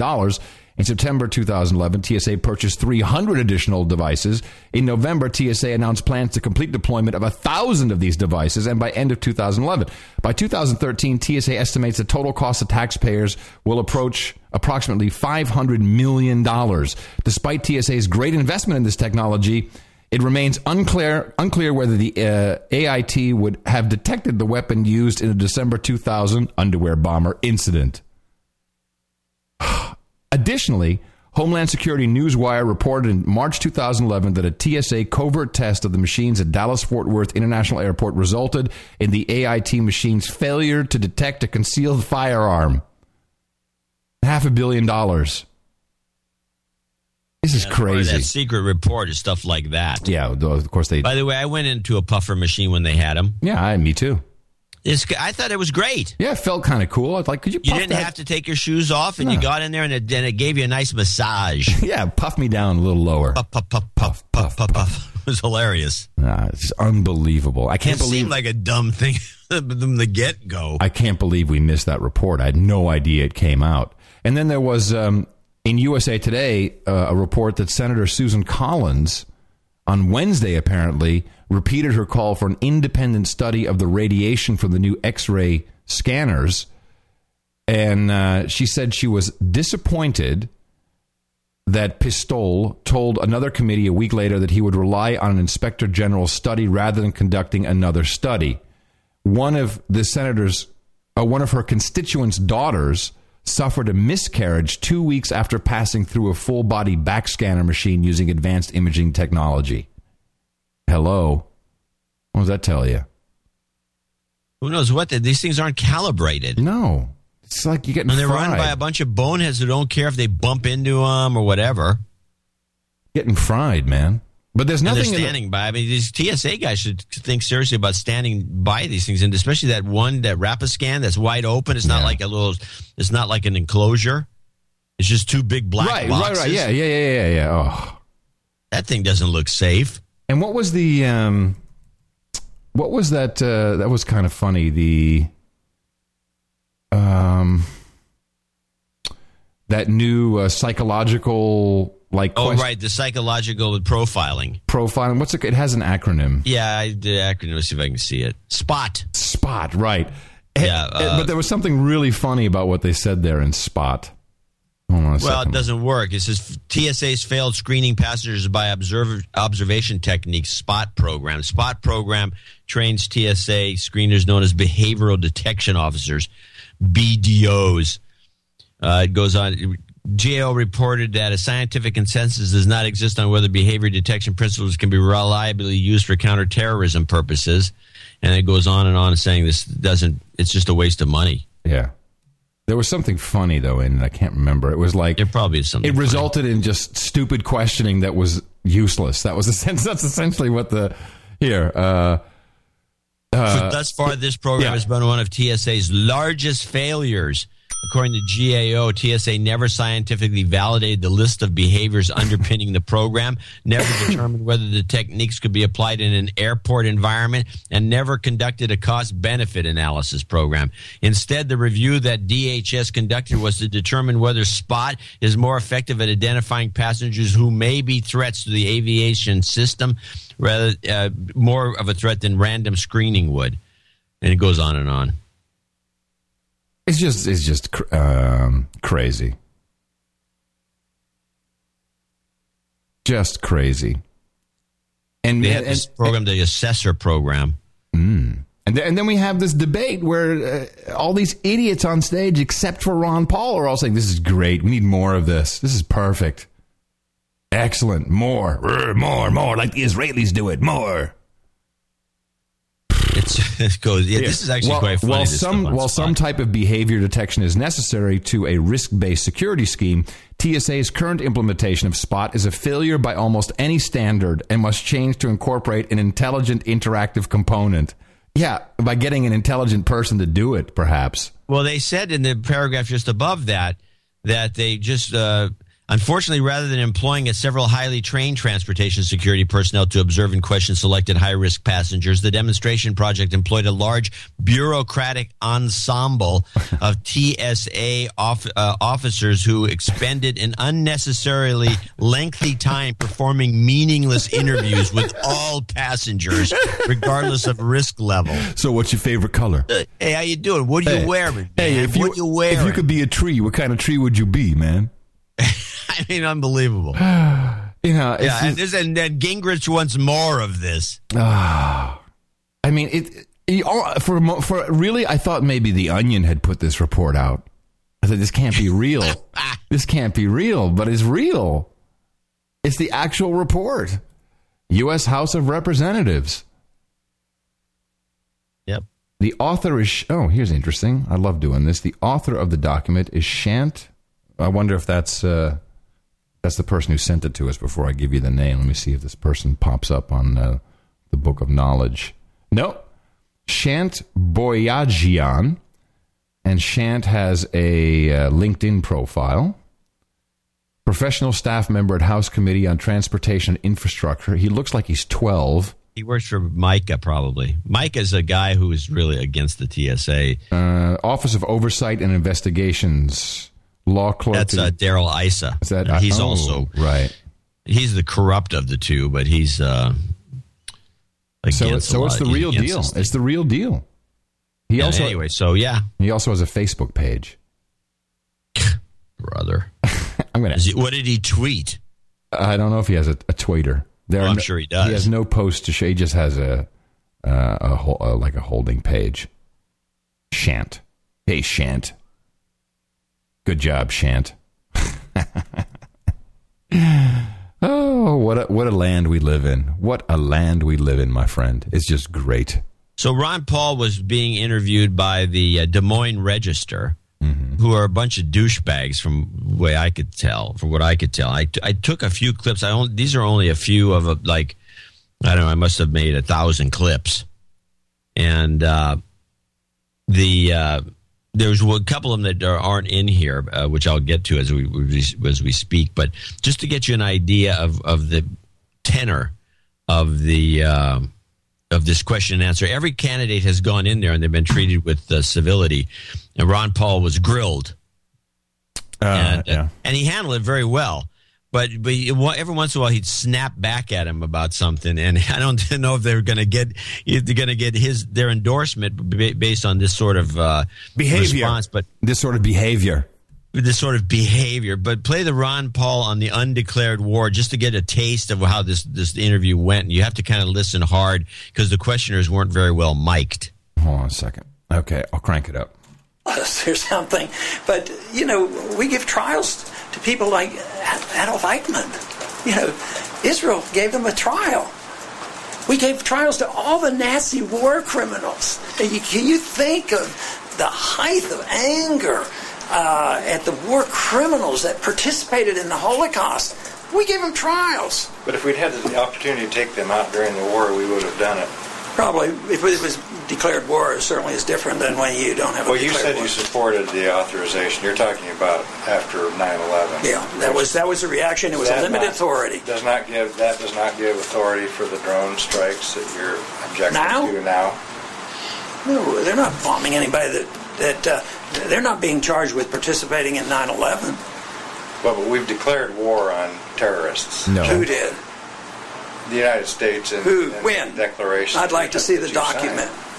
And terrorism is nothing like criminality. Terrorism is a tactic, and they want you to think you're in a war atmosphere. Then they can violate your civil liberties. They can pass Patriot Acts and do anything they want because the conditions are right. When war's going on, they can undermine your liberties here at home. So no, I think it's very dangerous. That's just a concocted term to generate enough fear to get the people in the Congress to capitulate. And if you don't agree with it, then you're un-American. You're unconstitutional. You don't care. You're weak on national defense because you want to defend the Constitution. So I think it's wrong. Yeah. Wow. He's the only one who says that. Everybody else, let's do more Patriot Act. We're at war against terrorism, which is a tactic, not true. Drugs. What do you mean the war on drugs? True. I have to go to the pharmacy and get drugs for different things. We should have a war on these drugs. Yeah, we should have a war against big pharma drugs. Absolutely. So the guys are all douchebags, and the classic example where Paul actually gets upset with the staff, and some guy chimes in. You can just barely hear him. But play the Ron Paul on drone assassinations, and this is another little episode where he's talking to this editorial board. We have a government now is known that we have endorsed torture. We've rejected defense of habeas corpus. We have endorsed assassination by our presidents. One person deciding which Americans can be assassinated, and nobody's saying anything. With drones, you mean? Well, however, drones. And even when they kill a 16-year-old boy, happens to be the son of a guy that wasn't very nice, but he was never convicted of anything, never tried, no charges made, and the American people aren't saying anything, we should be outraged over this. I mean, it is. If we accept this without saying anything, we're in big trouble. And that is why the rule of law is so important. I am, that to me is very, very discouraging. Were these guys all over the drones the whole time? Is that they think it's great? I mean, what are these?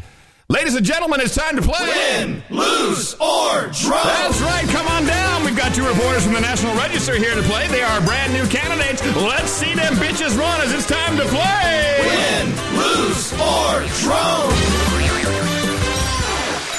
They'll be the season opener for our game show.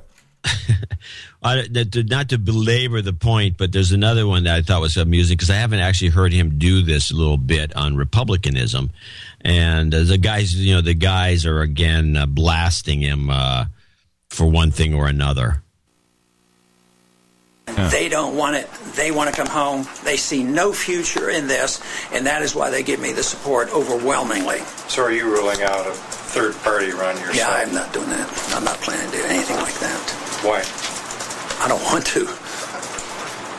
I just don't want to. Why shouldn't there be a third-party alternative? Because of what I just described. Because it's a losing adventure. You probably wouldn't have me in here. Would you have me in here if I was running on a third party right now? You wouldn't be talking to me. Well, a lot of Republicans say you don't uphold a lot of Republican viewpoints. I mean, are you really representing? I think it's the funniest thing in the world. Take a look at the Republican platform. They talk about personal liberty, balanced budget, limited government, strong national defense, free markets. I'm the best on all of those. Hell yeah. I'm the one that wants to balance the budget. I vote against all this spending. I care about personal liberty, all of the things they talk about. And then they say I'm not a Republican? I mean, anybody buys into that, they're not listening, because I'm closer to the Republican platform than any of the others. So they're Republicans in name only? Is that what you're saying? Well, they don't follow the platform or what Republicans profess to believe in, as I do, and they should be called on it. Hell yeah. I love that guy. And of course, these guys are, I mean, these guys were just pathetic. Yeah. I mean, but it's important, they were right? internationalists. They didn't want, there was all knee-jerk gay marriage stuff. It was just the same old crap. Let me switch gears a little bit. We had some major squirrel events in this past week, and the most despicable thing was this New York lone wolf. Exactly as the director of the FBI described they would be, exactly the same way. But they did something. Bloomberg came out with a press conference, and they did something. So first of all, the guy didn't do anything. He was drilling holes in a pipe and had his neighbor, who was, of course, working with the feds, help him. The guy couldn't even pay for the drill bits, and this guy's been working with him for what was it, 9 months or something? Something crazy like that? Yeah, I know. And by the way, there's a couple of very sketchy things. They say in 2010, he started writing for TrueIslam1.com, which was registered in October of this year as a brand new domain name. So he wasn't writing this in 2010 on TrueIslam1.com. Go ahead and look at the Whois record. That's a lie. It's just a lie. The whole thing is fake. The suspect was a so-called lone wolf, motivated by his own resentment of the presence of American troops in Iraq and Afghanistan. He's self-radicalized. As well as inspired by Al-Qaeda propaganda. Oh, propaganda. John, are you inspired by... Because, if you're inspired by Al-Qaeda propaganda... What propaganda are they talking about, and who's been inspired? Well aware. What is it? TrueIslam1.com. Al-Qaeda propaganda. Inspired. And then President Newt Gingrich will then no longer, will give you military rules and tools. He was not part of a larger conspiracy. Funny, because he was actually indicted under conspiracy laws. Was he not, John? Yeah, this has got a lot of people kind of scratching their heads. Can you be a one-man conspiracy? I mean, does anyone know what the definition of a conspiracy is? Two or more people that are planning something, or conspiring, which is what conspiracy is all about. Can you conspire with yourself? What is he, a psycho? Has he got a split personality? Has he got a mouse in his pocket? Or is he just happy to see us? We continue. Emanating from abroad. He represents exactly the kind of threat FBI Director Robert Mueller and his experts have warned about. Coincidence? I think not. as American military and intelligence agencies have eroded al-Qaeda's ability to launch large-scale attacks. So we're at this press conference, and of course we've got the guy. The guy, by the way, you see him at the docket, he's shaking his head like, this is so bogus, man. What is this lame stuff I've been pulled into? I don't know, who knows why he's just been picked off the street just to do something, maybe set up the Republican debate, or God knows why. But then here's what the feds did just to make the media event that much better. The police also constructed a duplicate of an explosive device that the suspect built and then designated in a way that he intended to use his weapon. And we wanted to show you a video about the resulting damage. Now let's all watch the video. Oh, there's a car. Okay. Oh boy, that's frightening. So they show an explosion that the guy didn't do. They built the bomb. Am I insane? What is going on here? Unbelievable. And by the way, it's just, the roof blows off, whatever. It's not like the whole building in front of it blows down. It's like, okay, well, yeah, it's called. They should have made it bigger. Yeah, they should have done a real good. We built a duplicate of the thing the guy never built. Yeah, we built a duplicate of something he never built, and here's what would happen if it actually had gone off. He's a bad person. It's all associative, of course, to make this guy. Well, it's total propaganda. And by the way, pipe bombs are nothing new to American history. They're all over they've been used against banks. It's our culture. Used against enemies, companies you don't like. Yeah. Unions have used them. It's a bomb. It's a horrible device, but it's been. I remember when I was a kid, a couple of pipe bombs were found in Berkeley. Yeah, that's what we do. You're a bank. Yeah. Now it's terrorism, conspiracy. So you don't have to deal with. You just throw them in Gitmo and throw away the key. This poor guy's screwed. Oh, yeah. There's also some rumors going around that this is all part of it because there's got so much overhead on the Department of Homeland Security that they got to find something for people to do. And so now they're going to start registering pipe. No. Yeah. You watch this. You watch this happen. They're going to find so plumbers are going to have to be licensed and they're going to have to register their pipe. And they have to do biometrics and they have to go through security scans so they can get some pipe. Yeah, so people can, if there's any pipe, it will be known where it came from. And don't you dare in a bar say to a girl, "Hey, I want to lay some pipe." Don't you dare say that because that's going to be bad. You're going to go to jail. So, but there was another squirrel event, and this was so funny. This is, and it's too long to play. It's actually from up your neck of the woods. It was on, I think, a Bay Area station. They found a hacker who was actually, he looks like a Fed.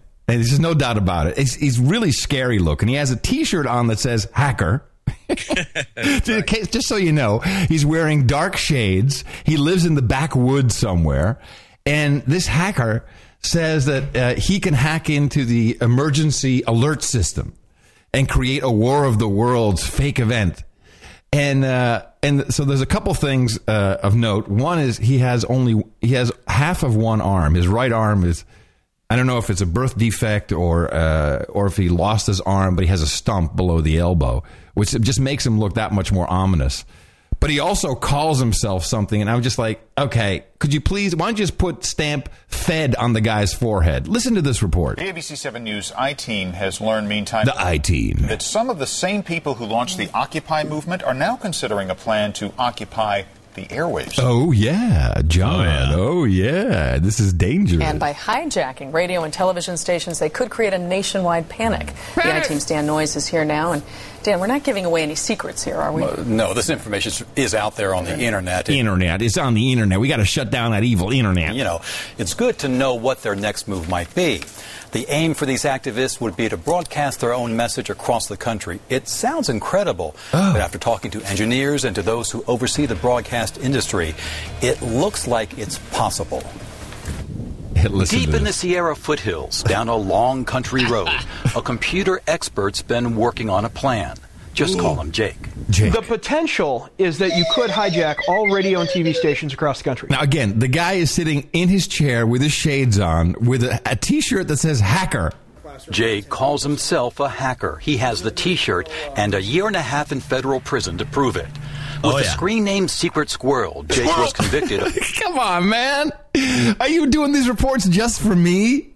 His screen name, John, is Secret Squirrel.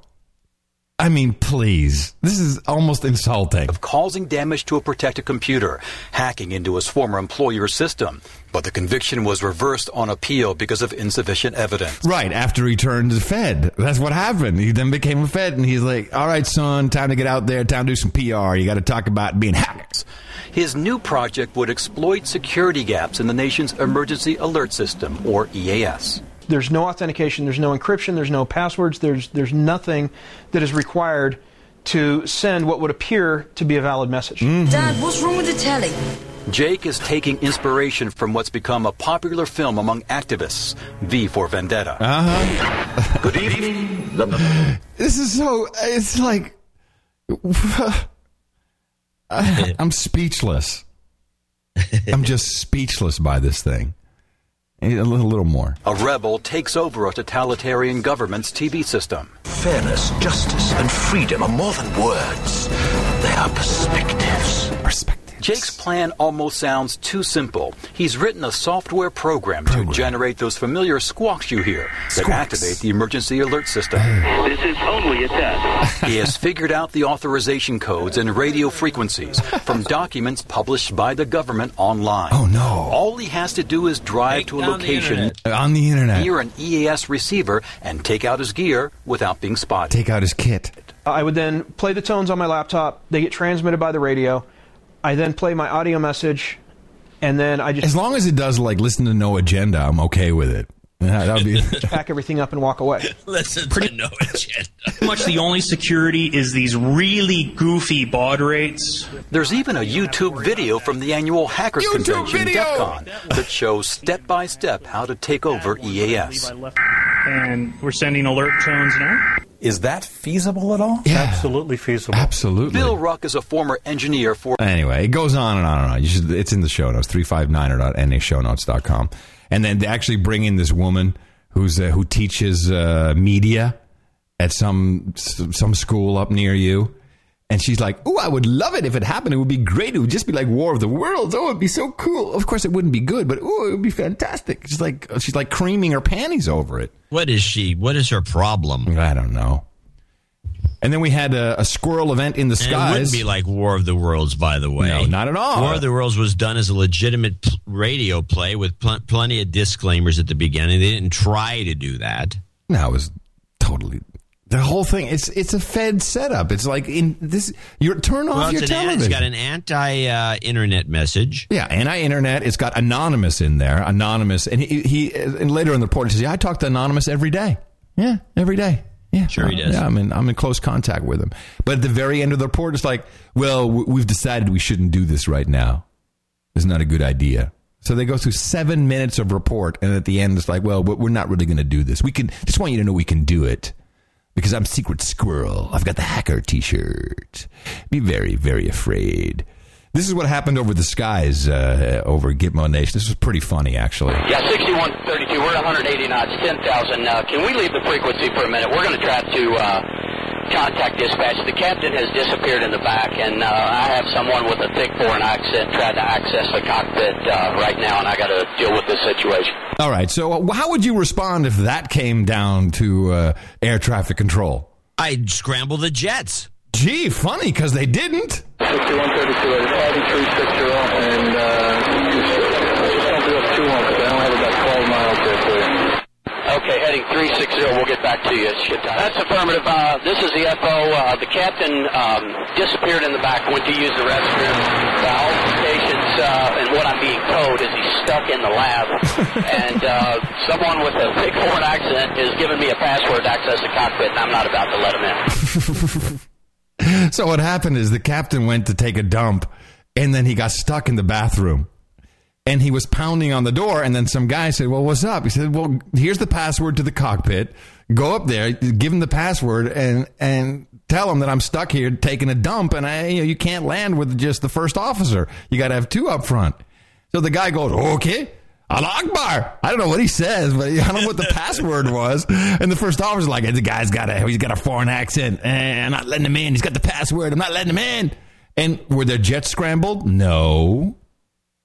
And what's the point of this whole process where you have a password that is used for specifically for this sort of thing not being accepted just because the guy has a foreign accent? I don't know. You tell me. I mean, why would you have this protocol? It's a protocol. Obviously, we don't know about it until now. But it's a protocol that was executed as per the protocol, and then it was refused. The password is Allah Akbar. Yeah. But the fact that there was no scrambling of jets blows me away. Yeah, that is weird. No, it's just... The whole thing was a fiasco. It's just classic. Yeah. And if the guy was some sort of an evil doer, the public is the ones that take care of this nowadays. It's not these government guys. They just slam a guy with a fire extinguisher in the head. And where's the air marshals? Yeah, no, the whole thing is...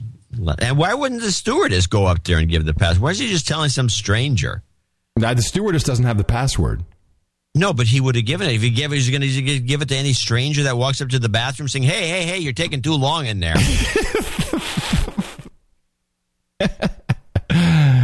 Hey, man, I'm taking a dump and I'm stuck. I think the whole thing may have, I don't know. No, I think this was pretty real. I'm suspicious about any of these things. It may have been a drill. Maybe that's why jets weren't scrambled. No, it sounds pretty real to me. In fact, you can't really hear the audio, but the air traffic controller even said, you should get that thing down on the ground as fast as you can, which is like, that makes no sense.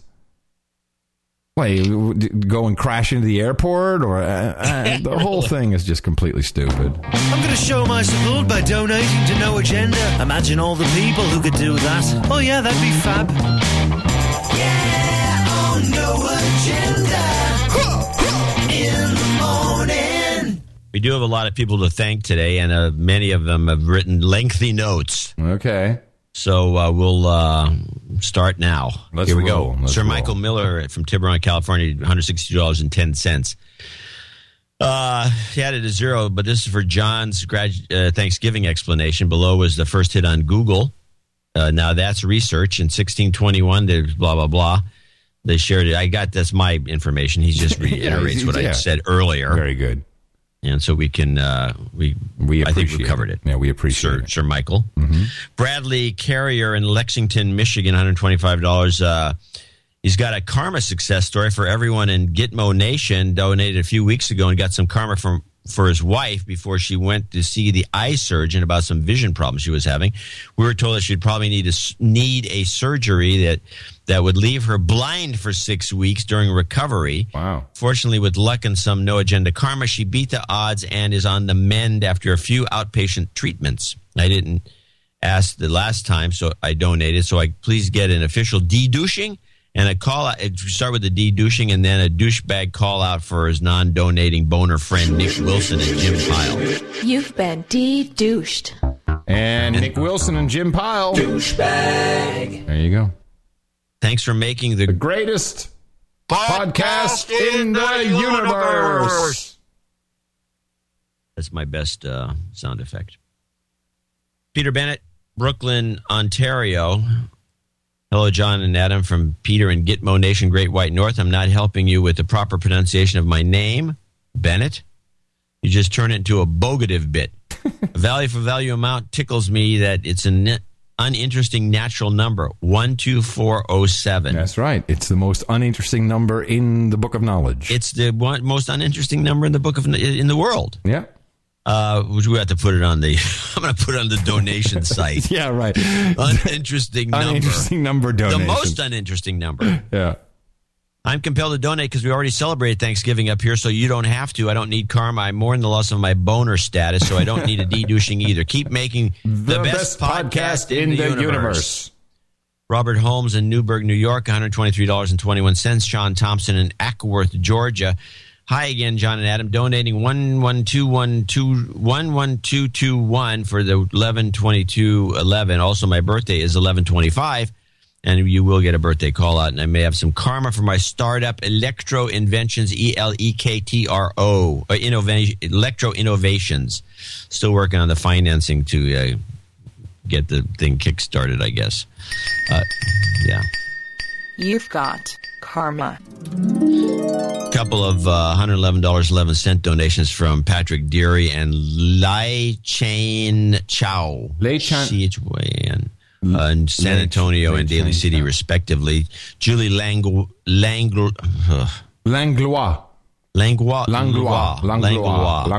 guess. Langlois. Probably pronounced Langlois. In Covina, California, 11111. Bonjour, gentlemen. I'm a new listener and completely captivated by your show. I'm sorry about my reading. I was going to donate at Thanksgiving time, but the possibility of becoming one of the Baron's harem was too great an enticement, so voila. Please send him some karma for me. Let's send the Baron some karma. Yeah, I love that idea. That's great. You've got karma. Seeing as Belgium is about to fall apart. Yeah. Beth Amon in Emeryville, California, 11111 to compliment my fiance's Joe's donation. This Thanksgiving, we are especially grateful for No Agenda and just getting by. And Joe comes in from Joe Wagner comes in from Emeryville with 11111. It's a matching donation, and I don't know. This box is blocked. Yeah.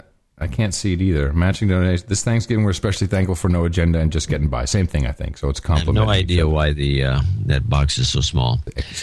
Patrick Coble. That's what she said. Sir Patrick Coble, Nashville, Tennessee, 11111. Hello, everybody. Hello, everybody. Hello, everybody. Hello, everybody. Sir Patrick Coble, to you. It's been a while since I've donated. I was starting to feel like a boner, not a donor, so fix the situation. I needed to get a karma shot to all the Thanksgivers, and a special thanks to Adam and John for working so hard so we don't have to. I know they've changed my perspective on everything. I don't know about that, and I'm sure there are many other No Agenders that would agree. I want to, with No Agenders. No Agenders. I like that. I like that. No Agenders. We got a bunch of No Agenders No Agenders out here in Gitmo, Tejas. Sir Joe again from Joe Cool Designs for doing some awesome logo work. If you need some graphic design, he's your guy, and we need to keep it in the No Agenda family. I have 3 major PR initiatives I'm working on right now. Hope I can have something good by the new year. I'm also on a nerdy note. I've made a Call of Duty Modem Warfare 3 group called No Agenda. It's Modern Warfare, not Modem. I said modem. Yeah, I know. It's modern. Call of Duty Modern Welfare. Modern Welfare 3. I told you my reading's not good today. Called No Agenda. No Agenda. And if anyone is rocking out and pawning noobs. Why don't you read the rest of this? All right, I'm going to take it back. I have 3 major PR initiatives I'm working on right now, and I hope I can have something good by the new year. Also, on a nerdy note, I've made a Call of Duty Modern Warfare 3 group called No Agenda. If anyone is rocking out and pwning noobs, then join up, and we might make some sweet SEO juice. I got to scroll down here a second. Oh, man, this doesn't work on my spreadsheet. Hold on a second. It goes to the... This was everything's crossed out here. It was thanks, Sir Patrick. You rock. I can't read it, John. Okay. Thank you, Microsoft Excel. Yes. Jason Dozier in Kansas City, Kansas, 10911 from Gitmo Nation Flyover. Thanksgiving may be a fake holiday, but I'm still thankful for what you guys produce every week, and we work on Thanksgiving. I could use some karma to aid my wife in her current job hunt, so we can get back to living an American dream with just getting by now, back to my regularly scheduled life of being a happy and productive slave. Give her some karma. Yeah, absolutely. You've got karma. Now here's a name, Kylian. What do you think? Babcock? I don't even know where I am, man. Oh, we're down on in Higashi, Osaka, Japan. Hey, guys, I thought that my last donation had gotten lost in the mix and went unmentioned, and I saw that I wasn't reading the fine print, and it said I had to donate 50 or more to get a donor mention. Again, one of the downsides of donating drunk. Very good. So just to give you credit for creating the best podcast in the universe, I thought I'd reach deep in my threadbare pockets for just a little more. Turns out that if you take the letters of the word turkey and convert them to the numeric equivalent, T equals 20, U equals 21, and so on, then add them up, you get 100. Oh. So here's $100 to help you stock your larders in preparation of the cold winter holidays ahead. By the way, there's a bit of a new development in the Big Pharma versus the common man in Gitmo Sushi. There's been a big push recently among Japanese doctors to educate patients on the availability of generic medicine. That's unusual. However, certain people with deep pockets recently got a law passed that says if your doctor signs your prescription, which you think is a legal requirement, you aren't allowed to buy generic. Nah. Really? What? That's horrible. Yeah. Well, you got to get on board with the program, slave. Sam Morehouse in Austin, Texas is in for 100. ITM John and Adam is my second donation, 326 Hot Pockets producer.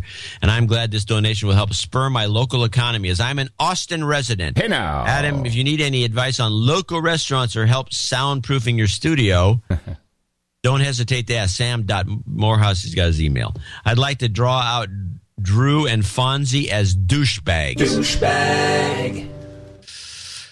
Rich Harasnik. Yeah,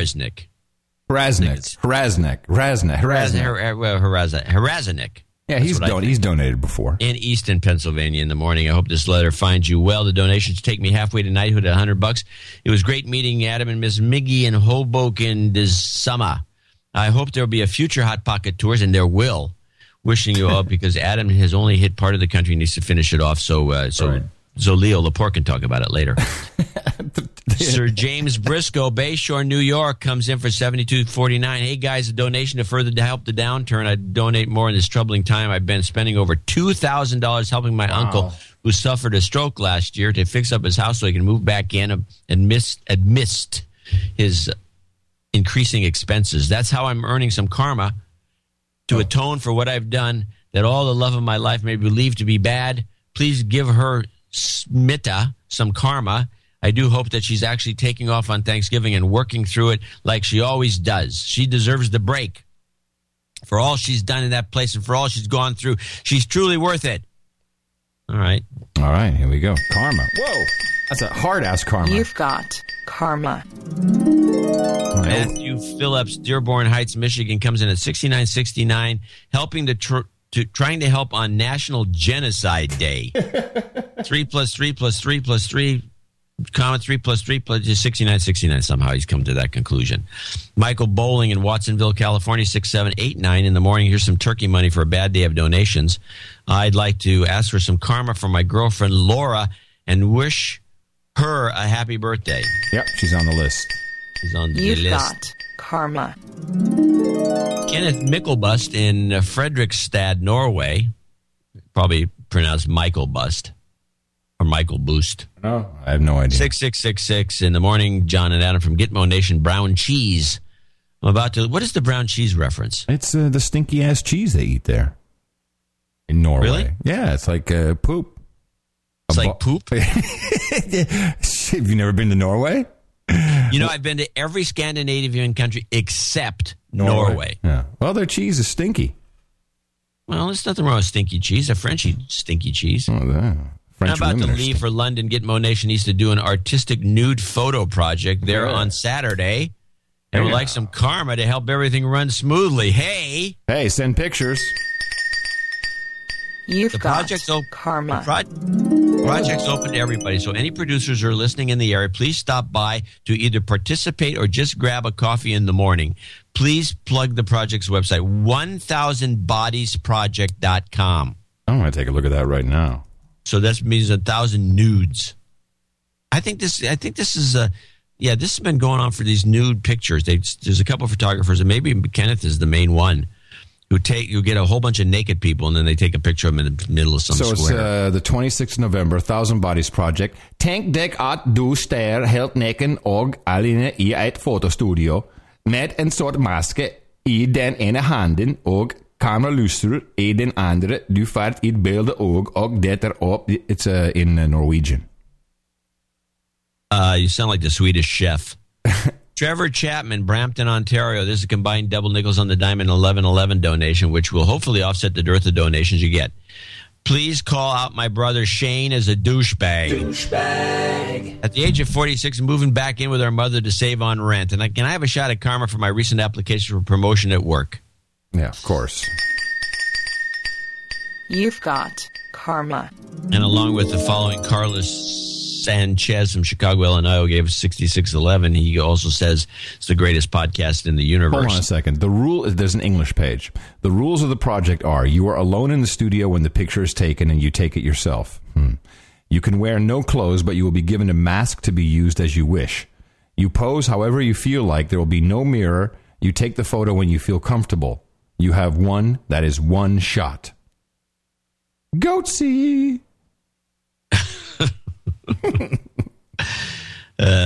Carlos Sanchez writes, it's been a rough year for me. First I get laid off, then my mother passes away a month later. I'm hoping this donation will grant me a bit of some karma that seems to be helping out so many people.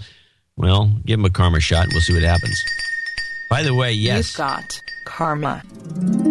I've checked out the job site and would like to thank the shill for being such a helpful tool. Oh, I mean, for creating, I'm sorry, not that he's the tool, for such a helpful tool.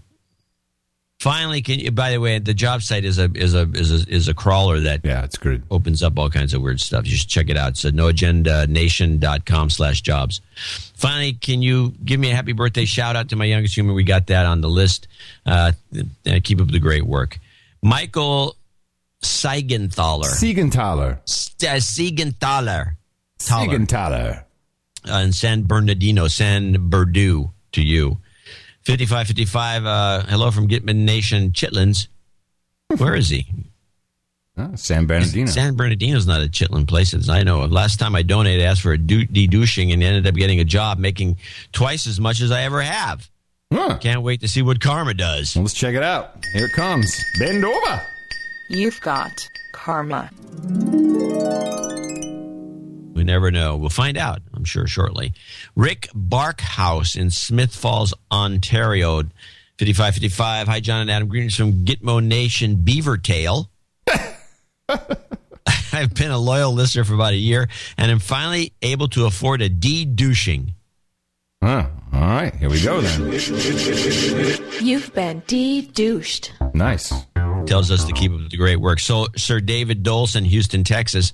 Well, Thanksgiving is only a U.S. holiday. It's actually in Canada too, but it's a different day. Hopefully, the rest of the countries will make up the slack for the U.S. I know donations will fall short during this time of year. Y'all show truly is a worldwide phenomenon. Pretty easily in Texas. Y'all show truly is a worldwide phenomenon. Since you don't cover just U.S. news and reports, please accept this donation of double nickels on the dime to help take the sting off working on a paid holiday for the rest of us slaves. P.S. Copious amounts of Chardonnay seem to have been the same effect as vodka for inspirational donations. And welcome to Texas, Adam. That's right. Adios, mofo. We encourage donating drunk. Yes, we do. We're the only show, by the way, that encourages that. That's right. Yeah. Drink as much as you can. Even during Elliot the Gardner show. in York, Pennsylvania, 5510. Instead of wasting my money tomorrow morning, Black Friday, on some crap I don't need, I decided to donate to the award-winning Best Podcast in the Universe. Oh, let's try it again. Best Podcast in the Universe. We're out of sync. I would like to ask for some karma for Ron Paul to win at least one primary caucus over the mainstream douchebags. Douchebag. All right, here comes the karma for Dr. Ron Paul. You've got karma. He might win. Eric, I hope he wins Iowa. That'd be great. Because they'll still say, well, it was just a fluke. It's a caucus state. Doesn't count. Anonymous did it. They'll say Anonymous did it. Yeah, it was a scam. Eric, Anonymous can't do it because these caucuses, you have to be live and in person. They'll blame. There was Anonymous who showed up, and they stood in the corner. Eric Nagel in Bunschoten-Spakenburg. Deutschland, I assume. That's Holland. Bunschoten-Spakenburg. Oh, okay. I'm sorry. Say it with me now. Bunschoten-Spakenburg. Please send some karma to Eric DeSchilt because he has a delay with the No Agenda mugs. And for the bumper stickers, which may not be deliverable. You've got karma. Are the bumper stickers going to be... I didn't know anything about the bumper stickers. Me neither. There might probably some sort of some DHS thing. You know the Josh, the Hasselblad guy with the judge. He has that printing press. Remember I sent you the email about that? Yeah. He wants to do No Agenda street signs for us. Oh, street signs are a great idea. Yeah, and we'll talk about. Especially if we can replace other street signs. Yeah, this is great. Yeah, we got to talk to the sheriff about that. I know we can. Yeah. How about Bogative Drive? Harry Pilgrim in Fredericksburg, Virginia. Hey, it's Harry who hooked us up. Good old Harry, 5510, double nickels on the dime.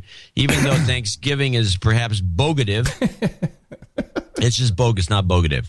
I still believe everyone should spend the day with the Pilgrims. Hope this helps you get through the lean times. Requesting a little karma for the Pilgrims just getting by in Virginia. Yeah, they definitely deserve that. They're good people, Jen and Harry. You've got karma. Good people. So Virginia's got karma for one day or 1 week. I have noticed that starting around Halloween, it can be tough to get any work done until late after the first of the year. Everyone has some reason or other for being out of the office. You never seem to get anything done. I've come up with a name for this period of time where everyone takes vacation and basically everybody works at the work levels down to a crawl. I call this period Semper Nu Hallow Thanks Mas Semper. Short for Semper Fidelis, the Marine Corps motto. Okay. Yeah, he's a Marine. It refers to something with the Marines. This is, it's like, we'll kick your ass, bitch. I think that's the translation. Maxwell Roberts in Crown Point, Indiana, would like to remind all the citizens of Euroland to continue to bow and obey their gray and reptoid overlords. And I have a clip of the chief reptile coming up. Paul Murphy in Kentwood, Michigan, double nickels on the dime, longtime donor, $33 a month club. But first time I've given over $50 mark. I love your show, and it's the best 5 hours I have all week at work. I've saved up these federal notes just for this time since my birthday's today. I'm asking for a birthday shout-out and a shot at karma for my job search. I'm just getting by, stuck at a temp agency. Yes, of course. It's good and valid for a week. You've got karma. You know how it works. One of your buddies down in Spring, Texas, Robert Hegedus, double nickels on the dime, is a new Austin resident. I ask that you say the following to honor today's death of a 117-year-old Texas tradition. Saw varsity's horns off short. Whoop. Welcome to Texas. Whatever that meant. Thanks and gig 'em. Yeah, I'll gig 'em. All kinds of code in there. Clearly. Stephen Taft in Marietta, Georgia, where they don't do that sort of thing. Double nickels on the dime. Don't want to be one of the flock of turkeys that don't step up this week. And by the way, if Eric's calculations are correct, I reached knighthood status, and you're going to be in there. Am I the first drone flying ham radio operator Black Knight? I think so. If he's flying drones. Wow. Yeah, and he's a Black Knight. Yeah, love that. Guess we missed him. Yeah, we did. Raiko Miyagi in Benicia, California, $55. And Mike Strait in Cleveland, Ohio, $54.69. Second-time donor here. I was going to invest this money in a lap dance from a single mom working her way through college. But That's one hot milk, baby. But Adam's complaining changed my priorities. I hope you guys can sleep at night knowing that some young lady is short on tuition now. He could use a shard of karma. It's all right. Got karma. I promise I'll make up for it here with the UT students. They work cheaper there. Mark Matiosis, I think. Rockland, Massachusetts. 5242, best podcast in the multiverse. Mm-hmm. Jeffrey Gerlach, Sir Jeffrey Gerlach to you in Alamo, 5150. Giving thanks. Skylar Viscani, Bakersfield, California, 5033. Stop. Skylar's the one that sent us the picture of his girlfriend. Oh. How cool. It was a good picture, wasn't it? Yeah, outstanding. We encourage more of that. Skylar's a lucky guy. Yeah, he sure is. Holy moly. Sir James FreeHollowBooks.com. Hey, Jimmy. Cool. Summerfield, North Carolina, $50.05. Come see the biggest hollow book in the world. We have 4 No Agenda books, including one signed Adam Curry book left. You signed a book? Yeah, remember we met him on the Hot Pockets tour, and I signed a whole bunch of them. Yeah. And listen to the podcast I co-host with Paul the Book Guy. I'm sorry. By the way, Paul the Book Guy, or was James at Free Hollow Books, one of the two of them wrote me, saying that the other one had sent him, the one that I don't know which of the two it is, some sort of hot peppers powder. Oh, Jimmy. Ghost peppers. Jimmy has the peppers. He sent Jimmy the has peppers. the peppers. I'm sorry. I need to give Skylar a karma shot. I think that was the whole. You've got karma. The whole reason, because he sent us. We were too busy looking at the picture of his girlfriend. We forgot the whole karma thing. By the way, I want Jimmy from Free Hollow Books to make me a Free Hollow book for the judge. For the judge, that's a pretty big book. That gun is huge. It'll look badass. I think that's the way you should have the gun in a Free Hollow book. Yeah, that won't look suspicious. It's all right. The machines don't work anyway. Graham, yeah. This is just books. Hey, that's a mighty heavy book you got there, son. He's probably reading them. Oh, no. He's reading books. What are we going to do? Reading lock books. him up. Stop reading Graham books. Bennett, Waterloo, Ontario, $50.01. To all you American boners unwilling to donate for this Thanksgiving episode, hopefully it will make up for some of the slack. I'm in need of a de-douching, and I've been a long-time listener, but seeing I'm a student, funds are a little tight. I managed to find some money to give you. I would like to call out all the people in Waterloo, Ontario, who haven't donated yet. This is a great podcast when one should receive the donations. Come on, Canada. Douchebag. And here's your de-douching. You've been de-douched. So you douched the Waterloo and de-douched Graham. Yeah, I did exactly what I was told to do. Okay. Yeah. Scott Checkeye in Harvick, Pennsylvania, $50. Bob Rathmel in Santa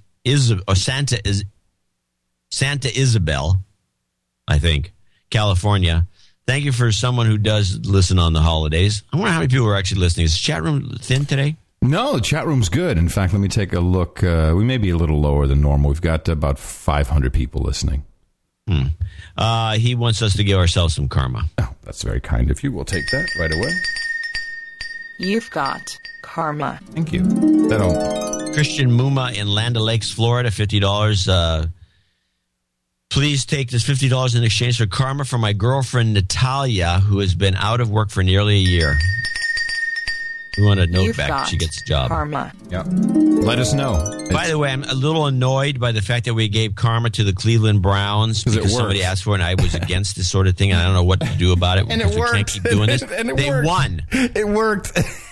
They suck as a team. The fact that they won any games is amazing. Well, Greg it's karma. Steerley said we're gonna put a price tag on karma. People can get karma when they want it, but for a football team, a commercial enterprise, or anything like that, it's not going to be $50. Greg, because I don't like these giving football teams karma. It's a waste. Greg Steerley, Santa Monica, California, $50. Janice, Ultajabruns. It's got to be Dutch. Yeah, but she's from Hartford. Ultjabruns. Ultjabruns. Or she could be Swedish. I mean, she's in Hartford, South Dakota. Yeah. In the morning, Adam and John, I wanted to send this to you, too, for having the show on Thanksgiving Day. I'll be listening. P.S. Last time you were pretty close on the last name. Oh. Ultjabruns. Well, I didn't see her last name because she's in green, which means she's never donated before. That's weird. Well, maybe she received karma or something. No, I don't know, maybe. Jeff Wheeler in Doylestown, Pennsylvania, another $50. I'd like to get a Merry Christmas from both John and Anna from my wife, Kristen. Merry Christmas, Kristen. Merry Christmas, Kristen. Wait, he wants to record it and put it on a card, so let's do something else. All right, let's go. Okay, you start. Merry Christmas, Kristen. Ho, ho, ho. That was Johnny Boy, and here's Adam, Kristen. That's one hot MILF, baby. That'll be cool. Yeah, it should be okay. Yes, we do voiceovers. We are available for voiceover work. We're available for voiceover work. $50 a pop. Kevin Acosta, New York, $50 contribution. Make John shut up about the Thanksgiving service not receiving donations. Well, it's over now until next year. This is my first donation after more than a year of being a boner. Well, it worked. We just wanted to say that the fake holiday specials are appreciated by many who download the show. If possible, send us out a shot of karma to my dad, who's been getting by fighting leukemia with $90,000 a year in drugs. Ugh. You've got hate the cancer. Karma. There you go, Dad. karma for you, buddy. He also has a opera podcast that he recommends, operanowpodcast.com. Yes, yeah, I know the Opera Now podcast. It's very nice, actually. You would wants enjoy to plug it. for them because the donation he sent us would have been going to them, and he wants to give them something. Well, this will help them. It's a good nice. podcast. It's very Mike nice. Berntsen. Yeah, Berntsen. In Bettendorf, Iowa, 50. Paul Vella, Towchester, North Hampshire, 50. And that'll do it for today's. We did get a lot of messages and good donations, and we appreciate it because we did come in on a holiday, and I have to run out of here when we're done and cook a wild turkey. Are you cooking down there? Are you going? Where are you? No, everybody's here. Oh, that's so sweet. No, I remember we got a wild turkey. I remember the one time that I had a Thanksgiving. It was the only time I've been to your house, actually. Yeah, well, you're welcome to come anytime you want. Yeah, but that would mean flying. I don't want to go over there. Just make sure you call a few minutes in advance. Yeah, and don't go upstairs into the office. You're not allowed to see that. It's a secret place. It is. My cave. I have a note here, a note regarding the No Agenda. I'm sorry you guys didn't catch the magic number for episode 357. Says, who is this? Oh, this is horrible. How come I don't have maybe he didn't want his name mentioned. 357.11 being 35711 prime number that won't ever occur again. Ooh. And the next group of primes is for show numbers is truly ridiculous. I expect PayPal will own all the podcast licenses by then. I'd hope to donate and maintain my douchebag status. Anyway, Hill the Foots, the V, and the best podcast in the universe. Why is there no name here? That's pissing me off. All right, sorry. Send me a note again. Replug him on the next show. There's a lot of stuff to talk about on Sunday, which really will have a low audience because I guarantee that if people that just falls off the map. It happens.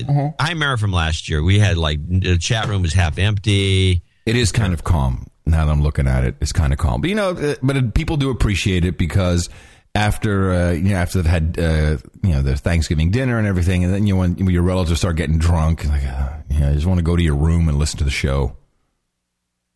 To drown out the bickering from the family. Bickering.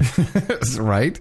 Hey, so thank you so much for helping us out, dragging us through this Turkey Day. We're very proud to be here and proud to have a business model which is no business at all and just getting by like the rest of you. Dvorak.org/NA. That is where you should go to support the program. Remember, if you're not paying for something, you have no reasonable expectation that it'll be there tomorrow. And if you are not paying for something, you probably are the product. In this case, we deliver the product, and it's known as the best podcast in the universe. Am I correct? Absolutely. It's your birthday on No Agenda. Sir Craig Jones, congratulations fellow knight Sir Andrew Schmidt, who turns 24 today. Sean Thompson congratulates himself. He's celebrating his birthday tomorrow on the 25th. Tom Wilson, he turned 56 on Tuesday. Happy birthday. Carlos Sanchez's son Taj turns 1 today. Congratulations on the new human resource, depleting his $9.2 million value. Michael Bowling's girlfriend Laura celebrates, and Paul Murphy says happy birthday to himself. That was on last Monday. And remember, you all get a personalized card from us next year. Happy birthday from your buddies here at the No Agenda Show. It's your birthday, yeah. And we have some knights to take care of, John. Knights. So, we love our knighthoods. Eric the Shill has new rings coming out. So we'd like to have Stephen E. Taft step forward, and William Mason Gerlach. That's right, Sir Jeffrey has handed out a knighthood to William Mason. This is very exciting. Since both of you have directly or indirectly supported the No Agenda podcast, the best podcast in the universe, with up to $1,000, I hereby pronounce thee Sir Stephen E. Taft and Sir William Mason Gerlach, Knight of the No Agenda Roundtable. William Mason, you'll certainly enjoy our Hookers and Blow, courtesy of your dad. How cool is that? I presume he's his dad. Well, let's hope. Someone's happy in the Gerlach household.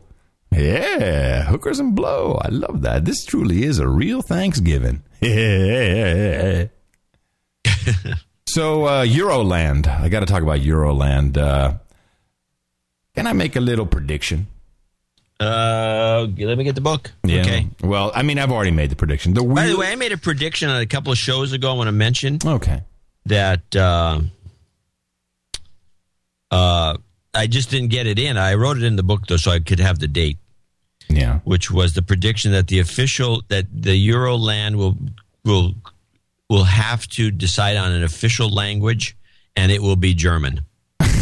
No doubt about it. Now, the wheels are coming off this thing. Right now we have little Timmy Geithner and who's the douchebag over there at the Fed? What's his name? Bernanke. They are now asking all of the big banks in the United States to put together a little scenario, a little stress test scenario, just in case the euro falls apart. Uh-huh. And, of course, that'll be a big bunch of lies. And it is... Well, that was also a message to get ready to get... I did a column in last Friday's Market Watch, which you should read because it's kind of funny. I'm surprised they ran it. I basically told everyone to get out of tech stocks altogether. Duh. Get out of everything. Bail. Gold. Run. Gold, baby. So here's the scenario. Greece... Land. Here's the land. Yeah, that's true. Land. Yeah, land. I agree with land. To bury my gold. Greece is now kind of refusing to actually put a signature under their bailout terms. This is for their 8 billion euros, which they need by next week. Otherwise, they run out of money. And they're like, no, we're good for it. We're good. We'll do everything you say. Yeah, and the Netherlands, Finland, and Germany are saying, yeah, would you please sign the document? And like, just why don't you transfer it? We'll send you the document later. So they're refusing to sign the document, which is funny. I love these Greeks. The Italian bond yields spiked up to the Greek levels, essentially. Spanish bond yields are now approaching those of Italy. French borrowing costs have widened versus Germany. Let's see. Then we have the U.S. bank stress test. This is going to take 1 to 6 weeks, and it's falling apart. It's coming. It's actually happening. And then we have this memo, a 6-page memo, which fell out of someone's bag from the German Foreign Office. How does this happen, by the way? This was happening during the period of time, I think, when Gordon Brown was at the Well, they just took a picture of it. No, I mean, they remember all those discs that were lost. And on the people tube. left a laptop on the bus, with all this government information on the subway. What is this? Okay, 6-page memo by the German Foreign Office argues that Europe's economic powerhouses should be able to intervene in how beleaguered Eurozone countries are run. The confidential blueprint sets out Germany's plan to tackle the Eurozone debt crisis by creating a stability union that will be immediately followed by moves on, quote, on the way towards a political union. You can cross it out of the book because it's done. It will prompt fears that Germany's Euro crisis plans could result in a European superstate with spending and tax plans set in Brussels, which, of course, is what I and John, you just agree with me, have been saying all along. Then we get Haiku Herman. And Hermie Baby comes out, and he uses a word which is actually not in the English dictionary. I found the word in Investopedia, which is another book of knowledge. Listen to the word and let's understand what it means. I would call it not euro bonds, but using a broader term, mutualization of public debt. Oh, mutualization of public debt. Have you ever heard of this term, Jean-Claude Dvorak? I actually have heard the term.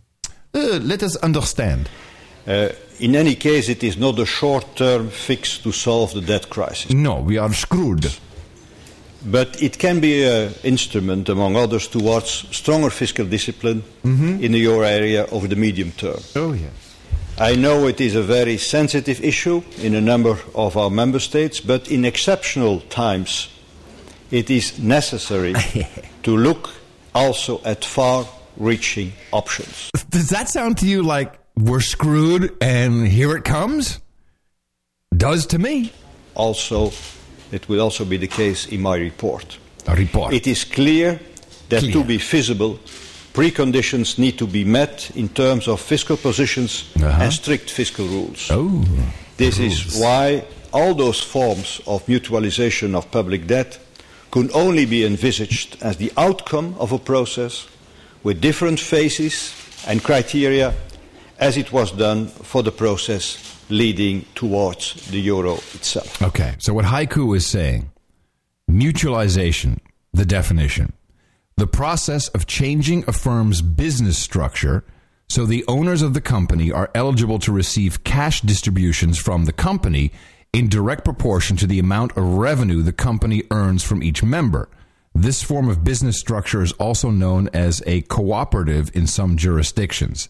This is it. This is the complete unification and loss of sovereignty for every state in the United States of Europe. Yeah. And it's just using fancy words. Yeah, they're not going to tolerate this. Well, they will, John. I disagree. People are so asleep. They're all, No, the Greeks are rioting in the streets. Oh, the Greeks, but we're not seeing that. Where do you see that on television? You don't. No, but this is happening. Yeah, well, the Greeks, they have a history of this. They keep getting screwed. So this is like passed on from father to son, from mother to daughter to grandkids. So that's their culture. But all these other so-called cultured countries, they think, it's okay. We're safe. Haiku Herman taking care of us. It's going to mutualization us. It's all good, man. It's just mutualization. It's fine. Everything's going to be good. Give me some Adderall. Quick. You're screwed. And Le Monde newspaper. Are you familiar with Le Monde? Oh, yeah, everybody is. Would you say that's a reputable newspaper? Yeah. It's like a high-class... Is it like the New York Times of France?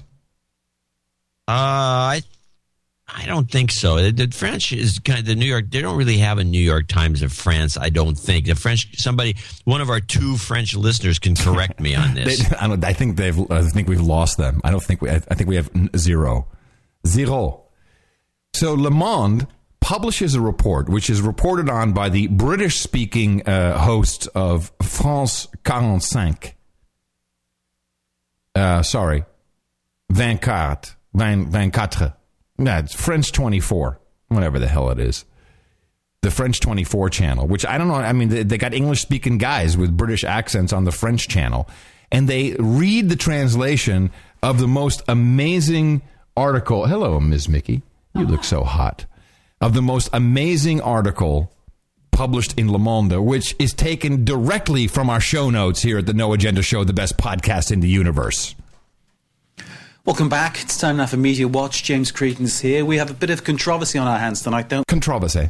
Le Monde's London correspondent claims that Goldman Sachs has developed a network of influential figures across Europe, which includes the new head of the European Central Bank.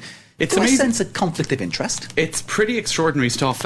Page 2 of Le Monde today, the European Freemasonry of Goldman Sachs. And what they mean by Freemasonry is the way in which the Freemasons operate is it's a network. Mm-hmm. And Goldman Sachs essentially, according to the London correspondent, I mean, it's pretty difficult to refute what he says, have put in place a network across Europe. Who does that include? You've got Mario Draghi. Let's have a look at his photo here online. He is he's the new head of the European Central Bank, former vice president of Goldman Sachs Europe.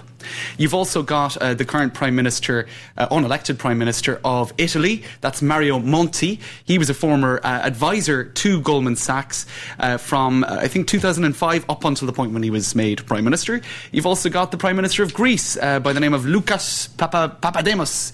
And he was a former head of the Greek Central Bank at the time when Greece came into the Eurozone. Now, what they're saying here is the figures that Greece presented, we've been hearing this for a long time now, that the figures were not honest. And in fact, it seems that Goldman Sachs helped Greece to present a better face to the world through very complicated financial instruments known as swaps. So complicated! Not, idiot. This was a financial instrument that Goldman Sachs helped Greece to conceal its debt That's since been referred to as lies and manipulation by various observers since, hasn't it? But what's extraordinary is that the Greek central bank was, I suppose, complicit with Goldman Sachs in concealing the true extent of Greek debt.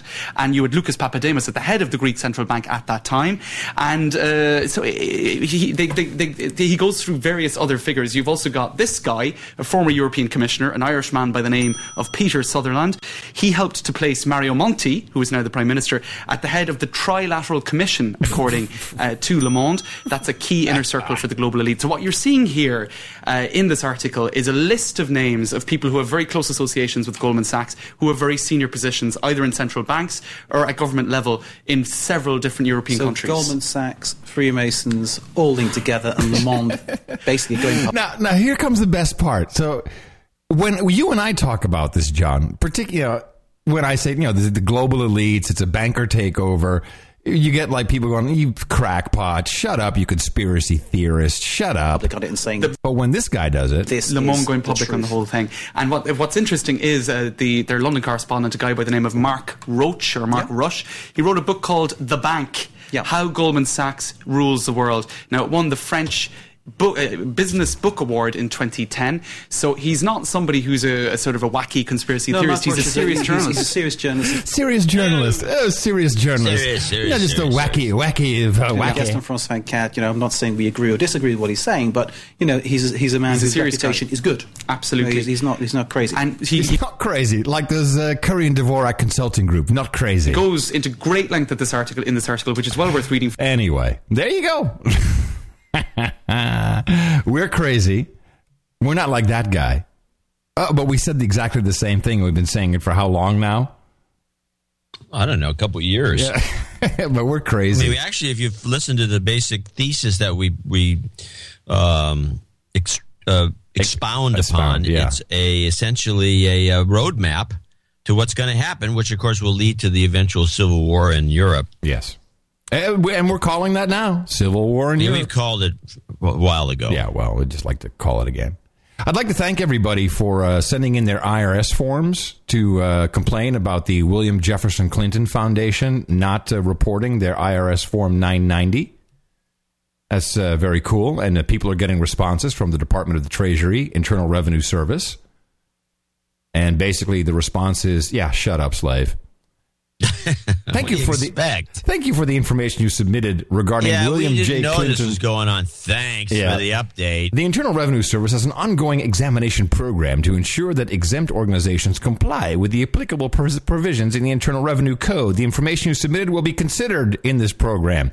Internal Revenue Code Section 6103 protects the privacy of tax returns and tax return information of all taxpayers. Therefore, we cannot disclose the status of any investigation.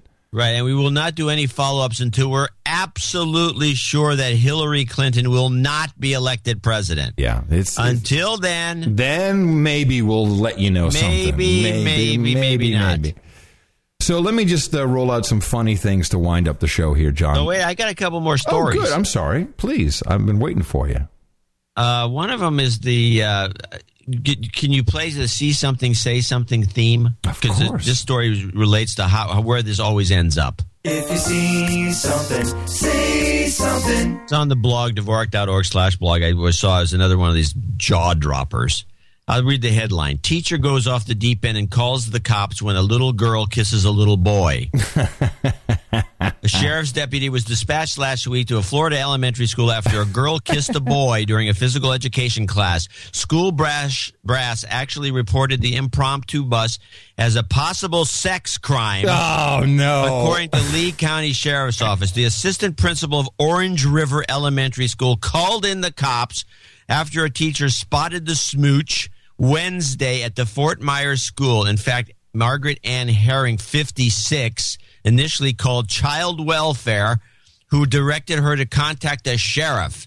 This is what this country's come to.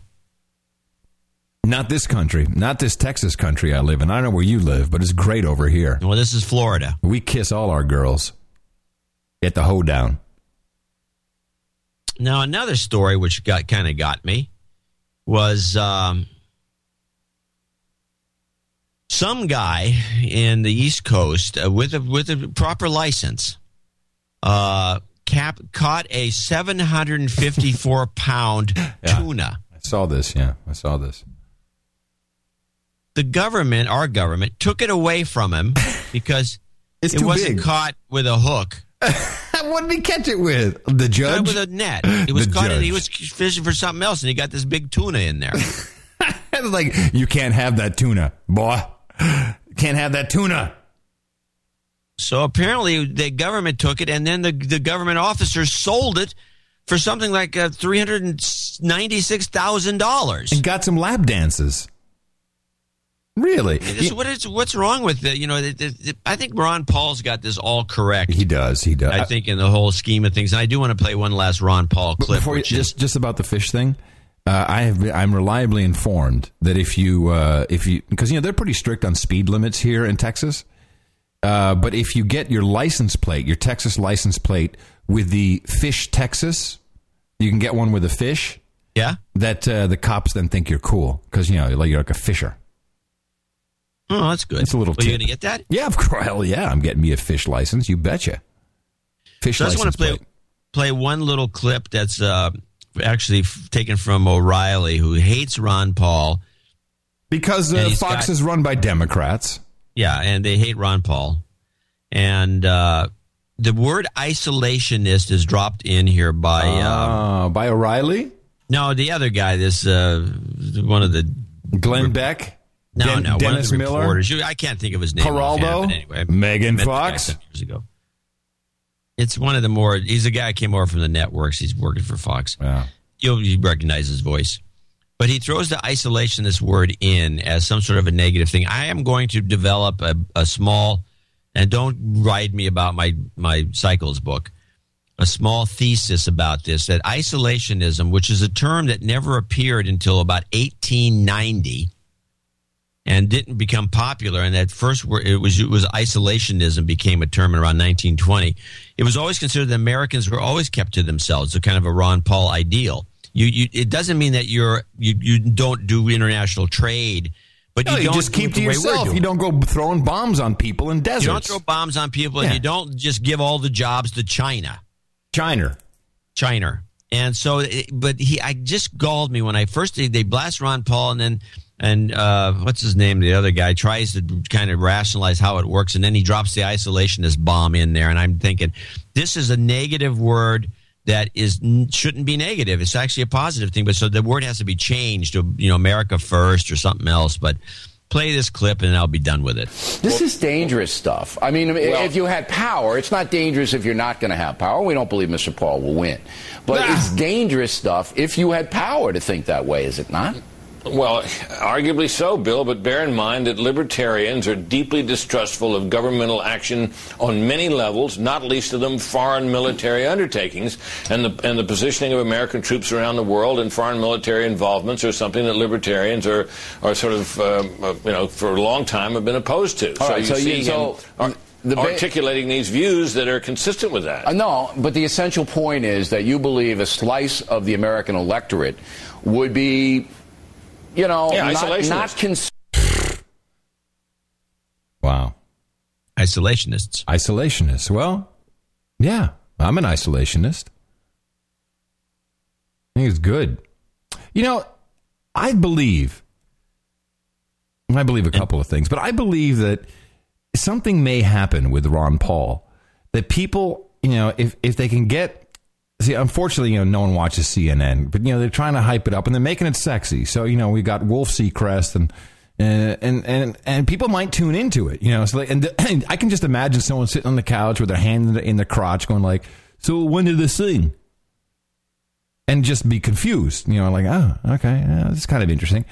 That they all go, wait a minute, there's one guy who keeps saying something different, and it was so apparent on this debate that maybe, just maybe, people go, wait a minute, if that guy's the only guy saying something different, maybe there's something to it. I do have this hope. Is that foolish of me? Oh, totally. Oh, okay.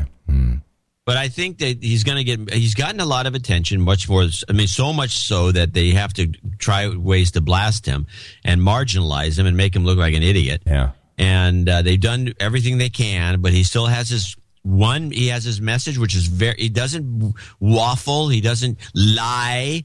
He doesn't go back and forth on things. He has a good reason for the way he thinks, and he explains it if you ask him.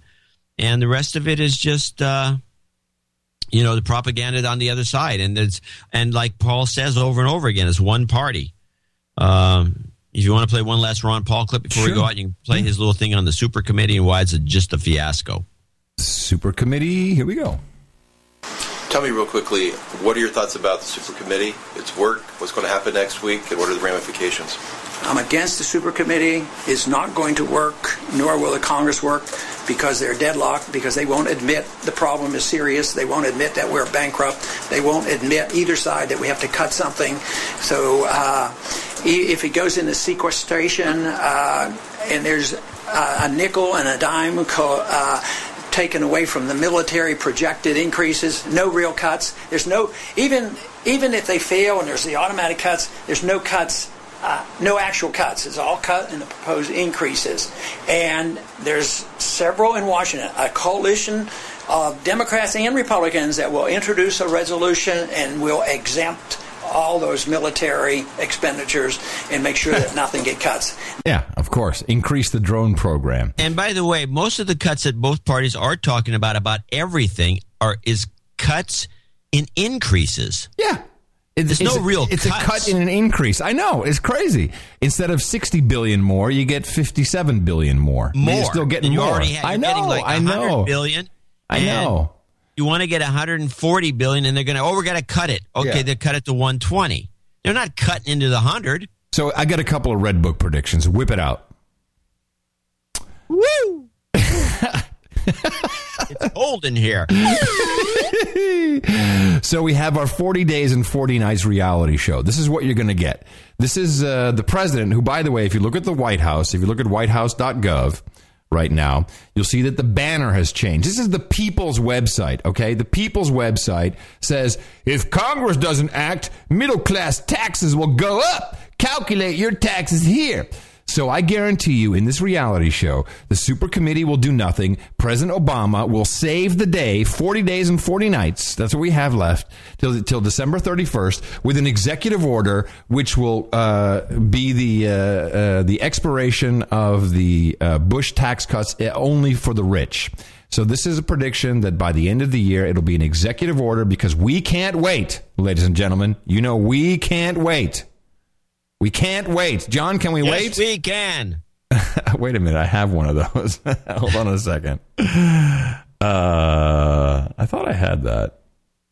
I had it somewhere, too. I didn't edit it. No, someone did it for me, but I wanted it different. Yeah, the one that did We can't wait to fix our schools. We can't wait to fix our healthcare system. We can't wait to create good jobs and good wages and good benefits. We can't wait to bring an end to global warming. We can't wait to bring this war in Iran to a close. We can't wait, and that's why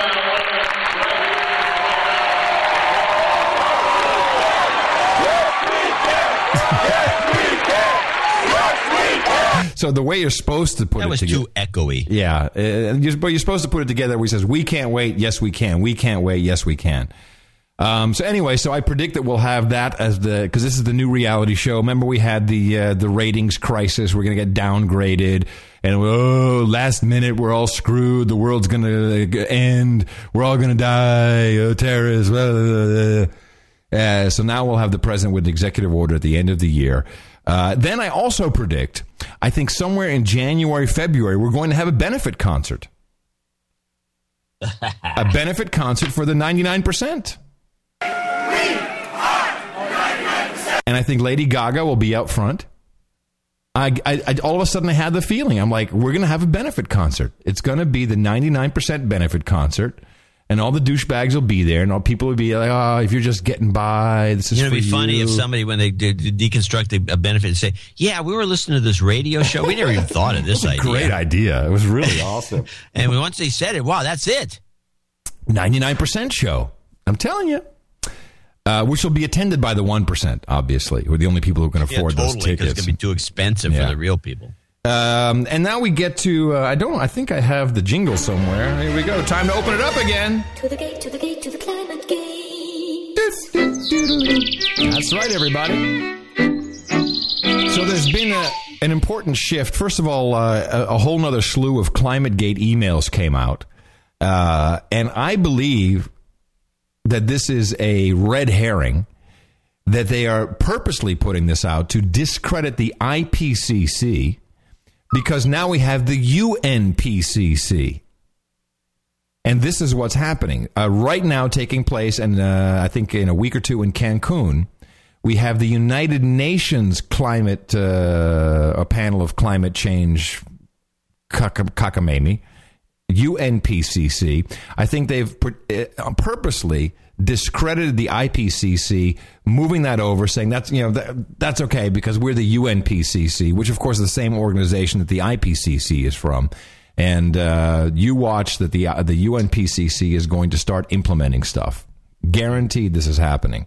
And it's already being indoctrinated on the kids in Gitmo Nation East. Listen to a children's program about global warming and tell me if you can spot the errors. First, though, to some big news about the state of our planet. A new report says harmful gases that damage the Earth have reached record levels. Yeah, the latest figures from the United Nations Weather Agency show that despite all of our efforts to be more... That's the UNPCC, by the way, not the IPCC. ...more environmentally friendly, the amount of emissions is increasing faster than at any time in history. So what's going wrong? Well, let's take a walk back through time to find out. Okay, kids, let's learn. The Industrial Revolution, a time which a few hundred years ago would change the world. Here in the UK, people left their farmlands in the country to work in massive factories in the city. It sparked the rise of the railways, carting new products up and down the country, and it was all mainly powered by coal. Scientists worked out that burning all of this coal to make power releases a huge amount of gas into the Earth's atmosphere. It caused what we know now as the greenhouse effect. It caused? Really? And it's having a huge impact on the planet. When carbon dioxide... Now, listen to the music, because the images you're seeing... For the kids, and this is a children's program, the images you're seeing are of, the glaciers, the icebergs melting, fire. You're seeing big smokestacks with fire coming out, and you're seeing flooded roadways, Sodom, Gomorrah, and death for the children. Look, children, you're fucking dying. Is released into Listen to the music, though. The atmosphere. It remains there for about 100 years. And while it's in the atmosphere, it's trapping the ray's energy, so the atmosphere around the Earth begins to warm up. The ice caps on the North and the South Pole start to melt. The sea level rise means that some towns and villages along the coast will be affected by water, as we've seen flowing down the high street. You're going to die, children! Countries around the world have been trying to do something about it. Here's your heroes! Often meeting to set targets aimed at reducing harmful gases. Environmental campaigners say a lot of the blame could be pinned on countries such as the United States and also China and India, who are having a new industrial revolution of their own. Hate the Chiners! Hate Americans! You're stupid! They're killing the Earth! You're gonna die, children! Die! You should see this video. It's really despicable. Just put it in the show notes. Yeah, it's in the show notes. Okay, then I have two C-SPAN clips, which are both short in nature, but just incredibly funny. The first one is from, this was a hearing. This was a congressional hearing. The guy's name is Douglas Brinkley.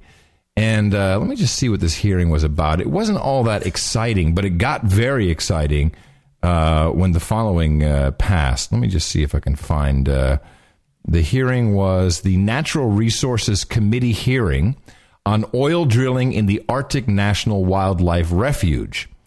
And this, so this guy, Douglas Brinkley, is testifying. And then we have Congressman Young. And first of all, he gets the guy's name wrong. Instead of calling him Brinkley, he calls him Dr. Rice, while he's saying that his testimony is garbage. And then the guy gets in his face. He's like, hey, the name is Berkeley, not Rice, you idiot. And then pandemonium. And it's like a shut-up slave to the max. With that, I'll recognize the gentleman from Alaska, Mr. Young. Thank you, Chairman, and thanks for having this hearing. I will tell you, if you ever want to see an exercise in futility, it's this hearing. That side's already made up his mind. This side has already made up its mind. And I call it garbage, Dr. Rice.